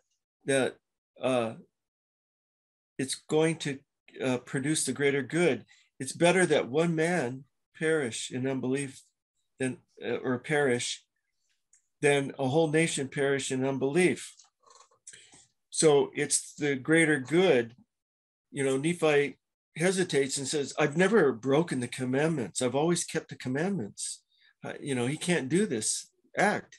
And that's when the Spirit tries to convince him that it's going to produce the greater good. And so Nephi crosses that moral line into this other territory and slays Laban and puts on his armor and goes in and gets the brass plates and accomplishes his mission, so that they're able to take the plates back to the New World, and they have the scriptures, which is a greater good. Kind of an end justifies the means type kind of. Sort of like that. That's my view. There's other stories I could tell in Joseph Smith's own writings that,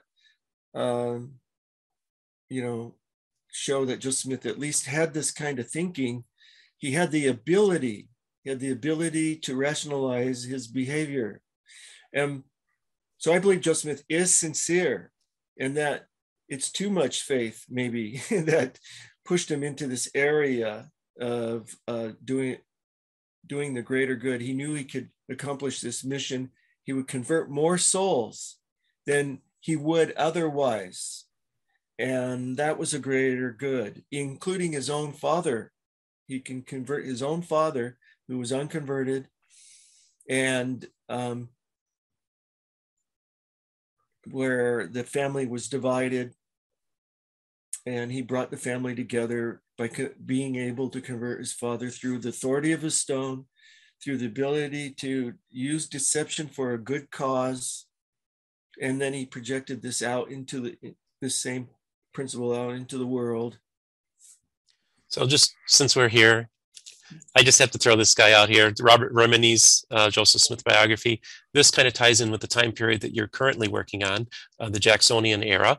Robert Remini is one of the premier Jacksonian historians. I love him and his work. What do you think about this little volume he put out?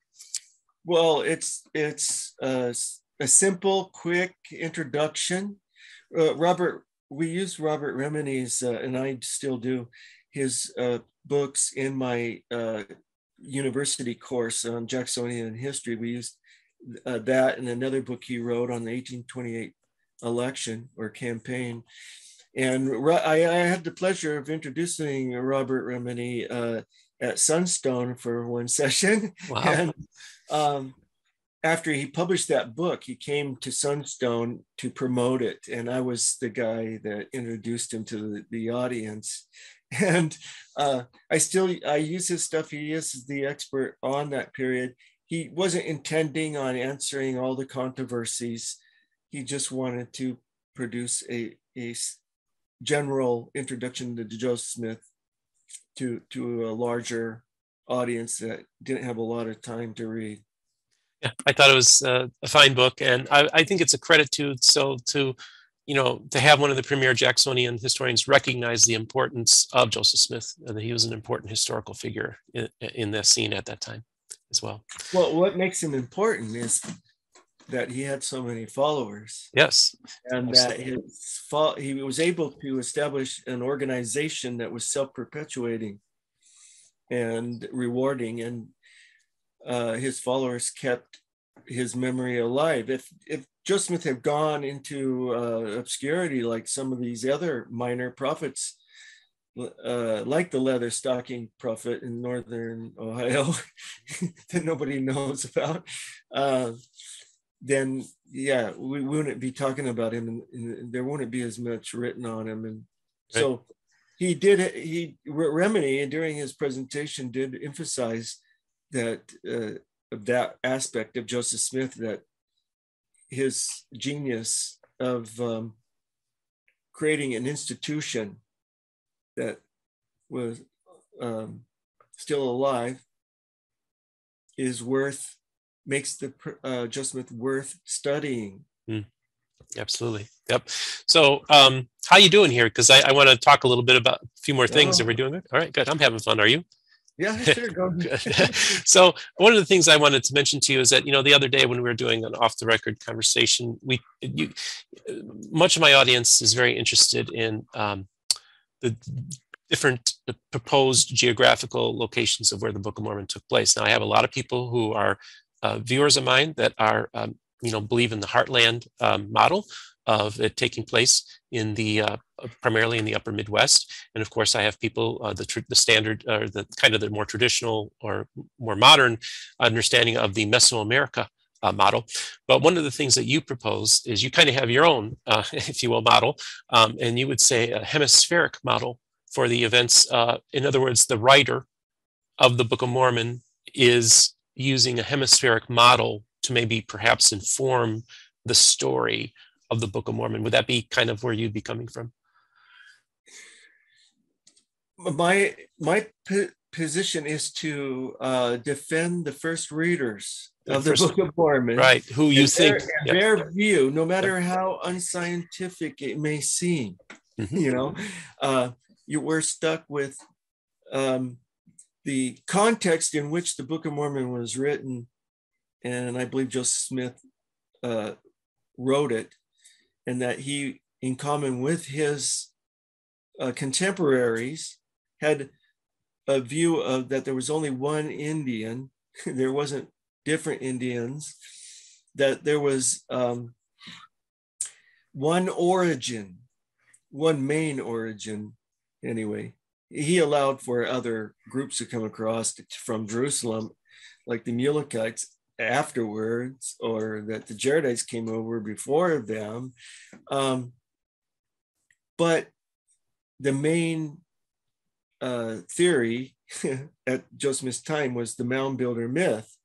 And the mound builder myth was hemispheric in geography, and because they saw all the ancient works, the works down in South America and Peru, in Central America and Mexico, and the mounds in the Mississippi Basin as being the works of one race, a white race. All of them were constructed by one race, and that they began in the South. This was the dominant theory. They began in the South with this high civilization with palaces and towers, and great walls and roads, the ability to work in steel and writing, that they had this hieroglyphic type writing, which most people know, the Mayan writing.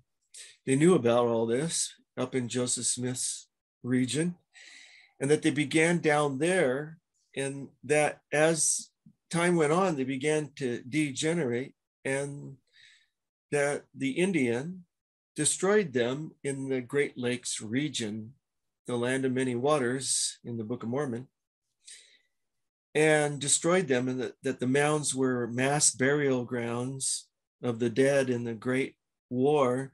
Some of the mounds were temple mounds, and other mounds were fortification mounds, because not all the mounds were a pile, like a hill shape. Some of them actually have shapes of animals, but like the Serpent Mound in Ohio, or circular with an opening. And that on top of the circular mound were picket works, which the Book of Alma describes in great detail during the time of General Moroni. And so it describes them in great detail. It also describes, these palaces in very vague terms, because they were so remote to Joseph Smith's place. But he describes in great detail the picket works that Moroni constructed to protect his people. So the mound builder myth was hemispheric, and I believe the Book of Mormon fits that hemispheric model the easiest, even if it's not historical. But those who want to make it an actual history don't want to talk about that. They want to just focus on small areas, small geographic areas, because in time it became noticeable that the geography of the Book of Mormon, hemispheric geography, was untenable. It couldn't work in the real world.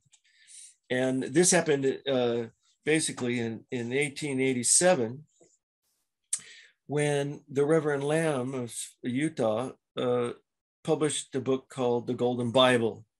And in there, he questioned the recent publication by Orson Pratt of the Book of Mormon in 1879, had footnotes with Lehigh Landing in Chile and the Cumorah being in New York. Mm-hmm.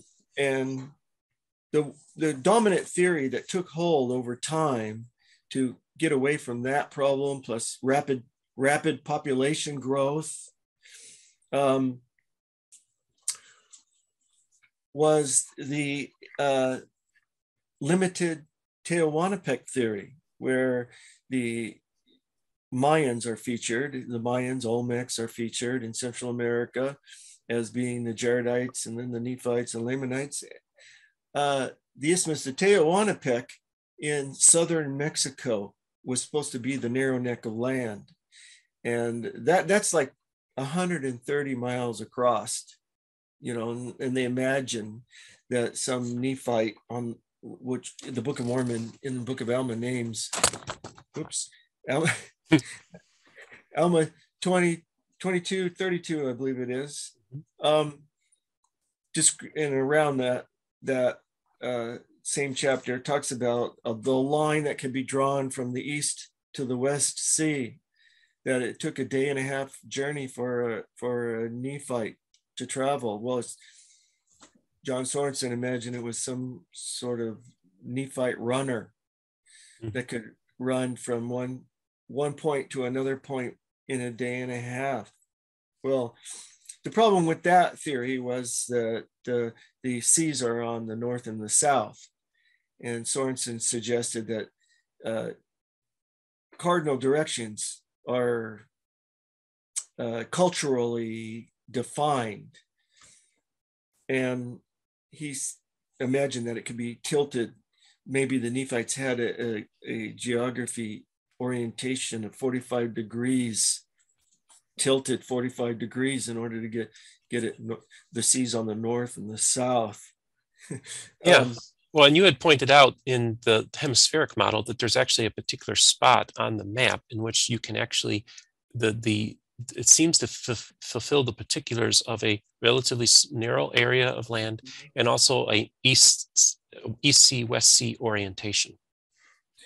Yeah, and this is the way the early Mormons, like Orson Pratt and before Orson Pratt, viewed it, was that even though you have a neck of land, which they imagined to be from Tehuantepec all the way to Panama, that's the neck. But the narrow passage where the line could be drawn just above the land Bountiful, which was the highest point on the land southward, that a line could be, a short line could be drawn a distance of a day and a half for a Nephite to travel, can only be drawn on this point on the map and nowhere else. And that would be right where Panama connects onto South America, that instead of going east to west like Central America does, it jets downward all of a sudden into South America. And there's the Pacific Ocean on the west, but on the east, there's a bay or gulf, the Gulf of Darien, as it was called, the Gulf of Darien.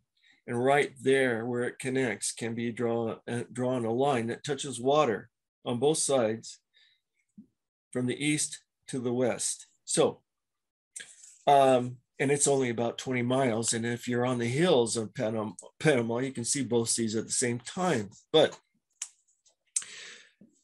it should be kept in mind that for 100 years, almost, or whatever, how many decades, for decades, Mormons held a hemispheric model, and a lot of Mormons still do, but see no problem with the hemispheric model.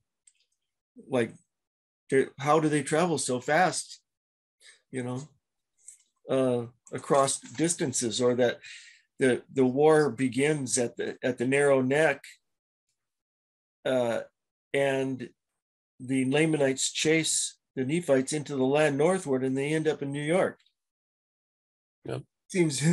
Seems like, chase an army chasing another army, and they end up at the last battle ground in New York is a little difficult to accomplish in the real world, not in literature, but in the real world. And that nobody sees any problem with this until it's really pointed out to them, like the Reverend Lamb did in 1887, and then started them on this journey of let's find a limited geography. And they've been trying to find a limited geography ever since. And the Heartland model mostly comes out of the Spalding theorists with Vernal Hawley. Vernal Hawley tried to match the Book of Mormon to Solomon Spalding's history. And Solomon Spalding, he was following the mound builders in North America, and his histories follow that myth a lot closer than the Book of Mormon does. More accurate. He uses words like the Tennesseans and Kentuckians and things like that. Well, Vernal Hawley tried to match up the Book of Mormon with Spalding's manuscript being just limited to North America. And he started playing around with some of the names of cities and things. And, you get into this very nebulous situation where names, you can start playing with names. Not a very good, sound, scholarly method, really. But that's where the Heartland model grows out of. And it's not what the original Mormons believed for many decades until they were challenged on the distances. And then they tried to turn that argument on its head and say, well, it has to be a limited area. And they started hunting for a limited area and very forcefully trying to make it, shoehorn it into working. And the problem with Sorensen and tilting the map is that it doesn't matter where they landed. The people usually go by the rising of the sun or setting of the sun, and it sets in the east. And if they came from Israel, it would have set in the east, and they knew where it set in the east, and they would have oriented their cardinal points accordingly. But it would not have been in the direction that Sorensen put it. Yeah, so I just wanted to maybe have you just share a little bit with my audience. Now, I talked with Jonathan Neville the other day about some of the stuff he had told me, and he disputes some of what you have to say. But I don't really want to make this about a conversation like that. But I do find your hypothesis very interesting. I think it's just, Jonathan talks about multiple working hypotheses. And that's kind of your contribution. For those of you who haven't, Thomas Murphy came on and discussed his view of the Heartland model. And of course, I had Rod Meldrum come on. So all views are being taken into account and heard on this channel. So check those out if you haven't already. So let's see here. I wanted to add one. Oh, please do. One point to this about the early Mormons. I live with the early Mormonism. That's my field. And they believed Lehi landed in Chile, and that Oliver Cowdery in 1830, when he went to Northern Ohio and started preaching, the newspaper reported his preaching included the claim that Lehi had landed in Chile.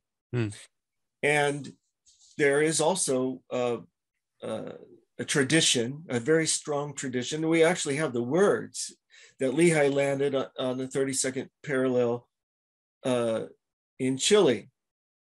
And this was supposed to be a statement by Joseph Smith. And this statement was written down by Frederick G. Williams. Some people try to say, oh, that was a revelation to Frederick G. Williams, but not so. And the tradition handed down with that statement is that it came by revelation to Joseph Smith, which I wrote a long paper, did a Sunstone presentation on, and I hope in the future to put it in a video. Yes, and just so you know, folks, too, you will be doing a YouTube channel soon, and so when you, or you're going to be putting up new videos, and so when you are going to release your newest video, you're going to come back on. We're going to kind of preview your new series on YouTube. One thing I wanted to, you had mentioned to the audience that how you have written in No Man Knows My History. You had also shown me the Reverend's Golden, the Golden Bible book, where that you bought that first edition and wrote in it. And you said, yeah, you were young and you didn't know what you're doing. And here you have a first edition. Here's the Golden Bible by Reverend Lamb. It's all beat up, and it was a paperback to begin with, so it's all the signatures are separated. But yeah, this is his book. Yeah, it's really cool. I marked it up, but I don't. Well, you of course, you had mentioned how I'm not a book collector. Yes, but you had mentioned, oh, that's oh my goodness, the first 19th century book, and you're marking it up. But I thought, that makes that particular edition very unique, and it's a Vogel edition in your handwriting. So I actually think that makes that even the rarest edition of that book, if you will, and probably worth something. So, I really want to tell you, I really enjoyed our conversation that we've had. And you've been so generous with your time, and we've had some technical difficulties, and we both kind of got powered through them, and that was great. I want to get back to this Pastor Cuthbert that you met in England. I want to know a little bit more about him. You had said that he was putting out stuff in England, and materials. Just kind of give me a little insight on what made this guy tick and the kind of stuff he was doing out there. Well, so Reverend Cuthbert was an Elam Pentecostal. Oh, Pentecost Elam? Okay, great. Christopher's going to love to hear that one. I don't know what Elam means. That's what he told me. Mm-hmm. Elam, and he had a church. And at the time, we drove by the church, and it had like scaffolding. I have a picture of it even. Scaffolding on the one side of it especially, and it had been hit by lightning. Wow. So when we knocked on his door, and he had a reputation, his reputation went so far as to get the notice of my friend Brent Metcalf, who was in the London, England mission. And he had heard of Reverend Cuthbert and had seen or listened, I think, also to some tapes of Reverend Cuthbert. And these tapes, I listened to the tapes. I got a hold of one and listened to the tapes. I got some photocopies of some of his literature, and it was actually photocopies of the Tanner's literature with his logo put on it. And it was, a page of the Revelations with all the changes marked on it. So I wanted to meet him because I, wanted some interesting conversation. Put it that way. I wanted an interesting conversation instead of doors being slammed in my face. But so we drove there, and when we knocked on the door and we talked a while, and I said to him, we saw your church. Was hit by lightning, and I kind of said, well, did you claim that it was an act of God on the insurance? That was my joke. So, but he took to me, he liked me, and he invited us in, and he took us into his back garden, and he had like a shed there, and that was his makeshift office. And in it, he had all these books, but he had the Tanner's literature, and he was showing it to me, and pointing this out and that out. And we were discussing things and debating some topics. And during that conversation is when he told me that he had just gotten back from America. He was proud of being an American, but he had gone to Salt Lake and he had met the Tanners, and he wondered why I didn't know of them. He couldn't believe that I didn't know of the Tanners. No, I've never heard of them, or I know absolutely nothing. Even though I had been exposed to anti-Mormonism in California, and especially when I went out tracting with the missionaries, you would meet anti-Mormons and we would debate with them about certain topics. And of course, as I mentioned, I met them in high school, giving me these anti-Mormon arguments. But I had never heard of the Tanners, and they were definitely a step above all this other anti-Mormon, easy stuff that I've heard before, because they got actually into the history of Mormonism and the actual documents and what Joseph Smith and Brigham Young were saying and things like that, not just proof texting from the Bible. That's right. Yep. Anybody can slip out of those things, but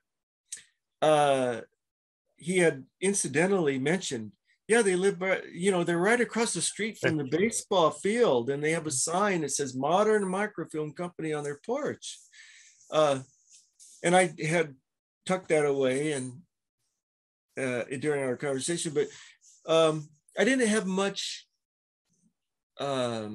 contact with Reverend Walter. Cuthbert. Yeah. Reverend Cuthbert after that. Okay, so it was basically just one conversation you essentially had with him? There was that, and then somehow, I can't remember, but I had gotten a hold of him years later or afterwards. Maybe he had gotten my address and wrote to me. Maybe he sent me, now I recall of it, he sent me a tape with him talking to me on it. Oh, interesting. He had heard over in England about my leaving the church and wanted to just briefly talk to me. I think that was our only one more. It was a tape. I probably have it somewhere here. Was he aware of the work that you were doing as well, or he had just heard that you left the church? I don't think I had published anything yet. Okay, so he heard you left, and then was he trying to then convert you to Christianity at this point? I think he did. But not strongly. Right. But I think he did. Oh, yeah. Okay. Well, he was just doing what evangelicals do, right? So, just so you folks know, Elam is it's a Pentecostal denomination that's primarily based in Great Britain. It's relatively small, but pretty influential there.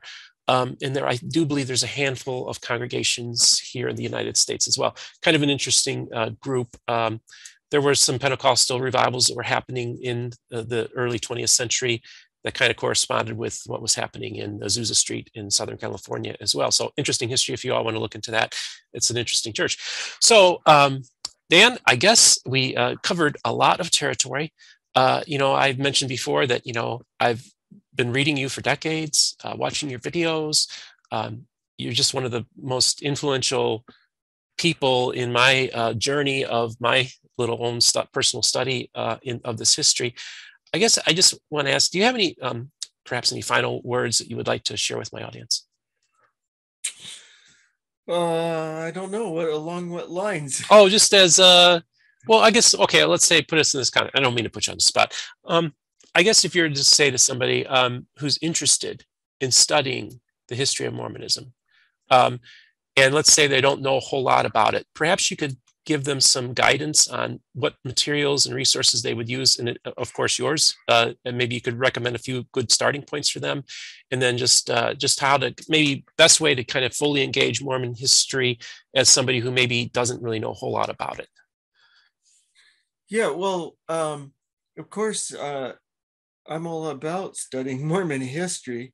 I'll encourage anybody to study Mormon history from whatever point of view they want to study it. I don't have any like I don't like segregate people from my study. I talk to anybody that's interested in Mormon history, believers, non-believers. I don't try to deconvert anybody myself. I'm not a deconverter. I'm not really interested in that. I'm just interested in Mormon history. And I want to get and promote it no matter what people study. I mean, there's so many non-controversial subjects to study in Mormon history as well, you know, and I'm all for studying those non-controversial. Not everything has to be, you know, studying Joseph Smith either, you know. But I would say that if my materials are probably going to be serious kind of studies, deep dives into subjects, the nitty gritty, kind of what some people call forensic analysis of sources and things. I'm into the sources. I love the sources. I just love getting into the library and holding those documents and looking at them and things like that. But if anybody wants to know about the problems or they have doubts and they want to know if there's problems, and I would recommend Jeremy Reynolds, you know, the CES letter kind of thing. That's more of a polemical thing that I don't really get into, but it's a quick way to introduce yourself to some problem areas if you feel that you're seeing those kinds of things and you really want to confirm or validate those kinds of feelings. But if you're not, I would, you know, if you read Bushman, that makes me happy too. So yeah, I don't know what else to say. Yeah. I wish everybody a happy journey wherever it leads you. We're all on a journey, and I have my personal conclusions, but I try to be as scholarly and neutral with the sources, as honest with the sources as I possibly can. Well, I want to thank you so much. You know, just even just throw something like this, and like if you want an introduction to Joseph Smith, you know, Remini's book's a good place to go. Yeah. You know, I'd say stay away from the anti-Mormon stuff. Personally, as an evangelical, I think a lot of it's, well, I try to stay in. Let's try to stay within the scholarly community, and there's a lot of garbage that evangelicals put out. Now, of course, the Tanners, the materials they put out, they would be a good introduction too. But again, they get really deep into the weeds as well. So if you just want a basic introduction, this is a good place to start. And then just start your journey there, and then just take wherever leads to you. It was the Arnold Freiberg paintings for me as a 7 or 8 year old boy that kind of got me involved in this journey. So, but it's a fascinating story. The story of Mormonism is the story of America.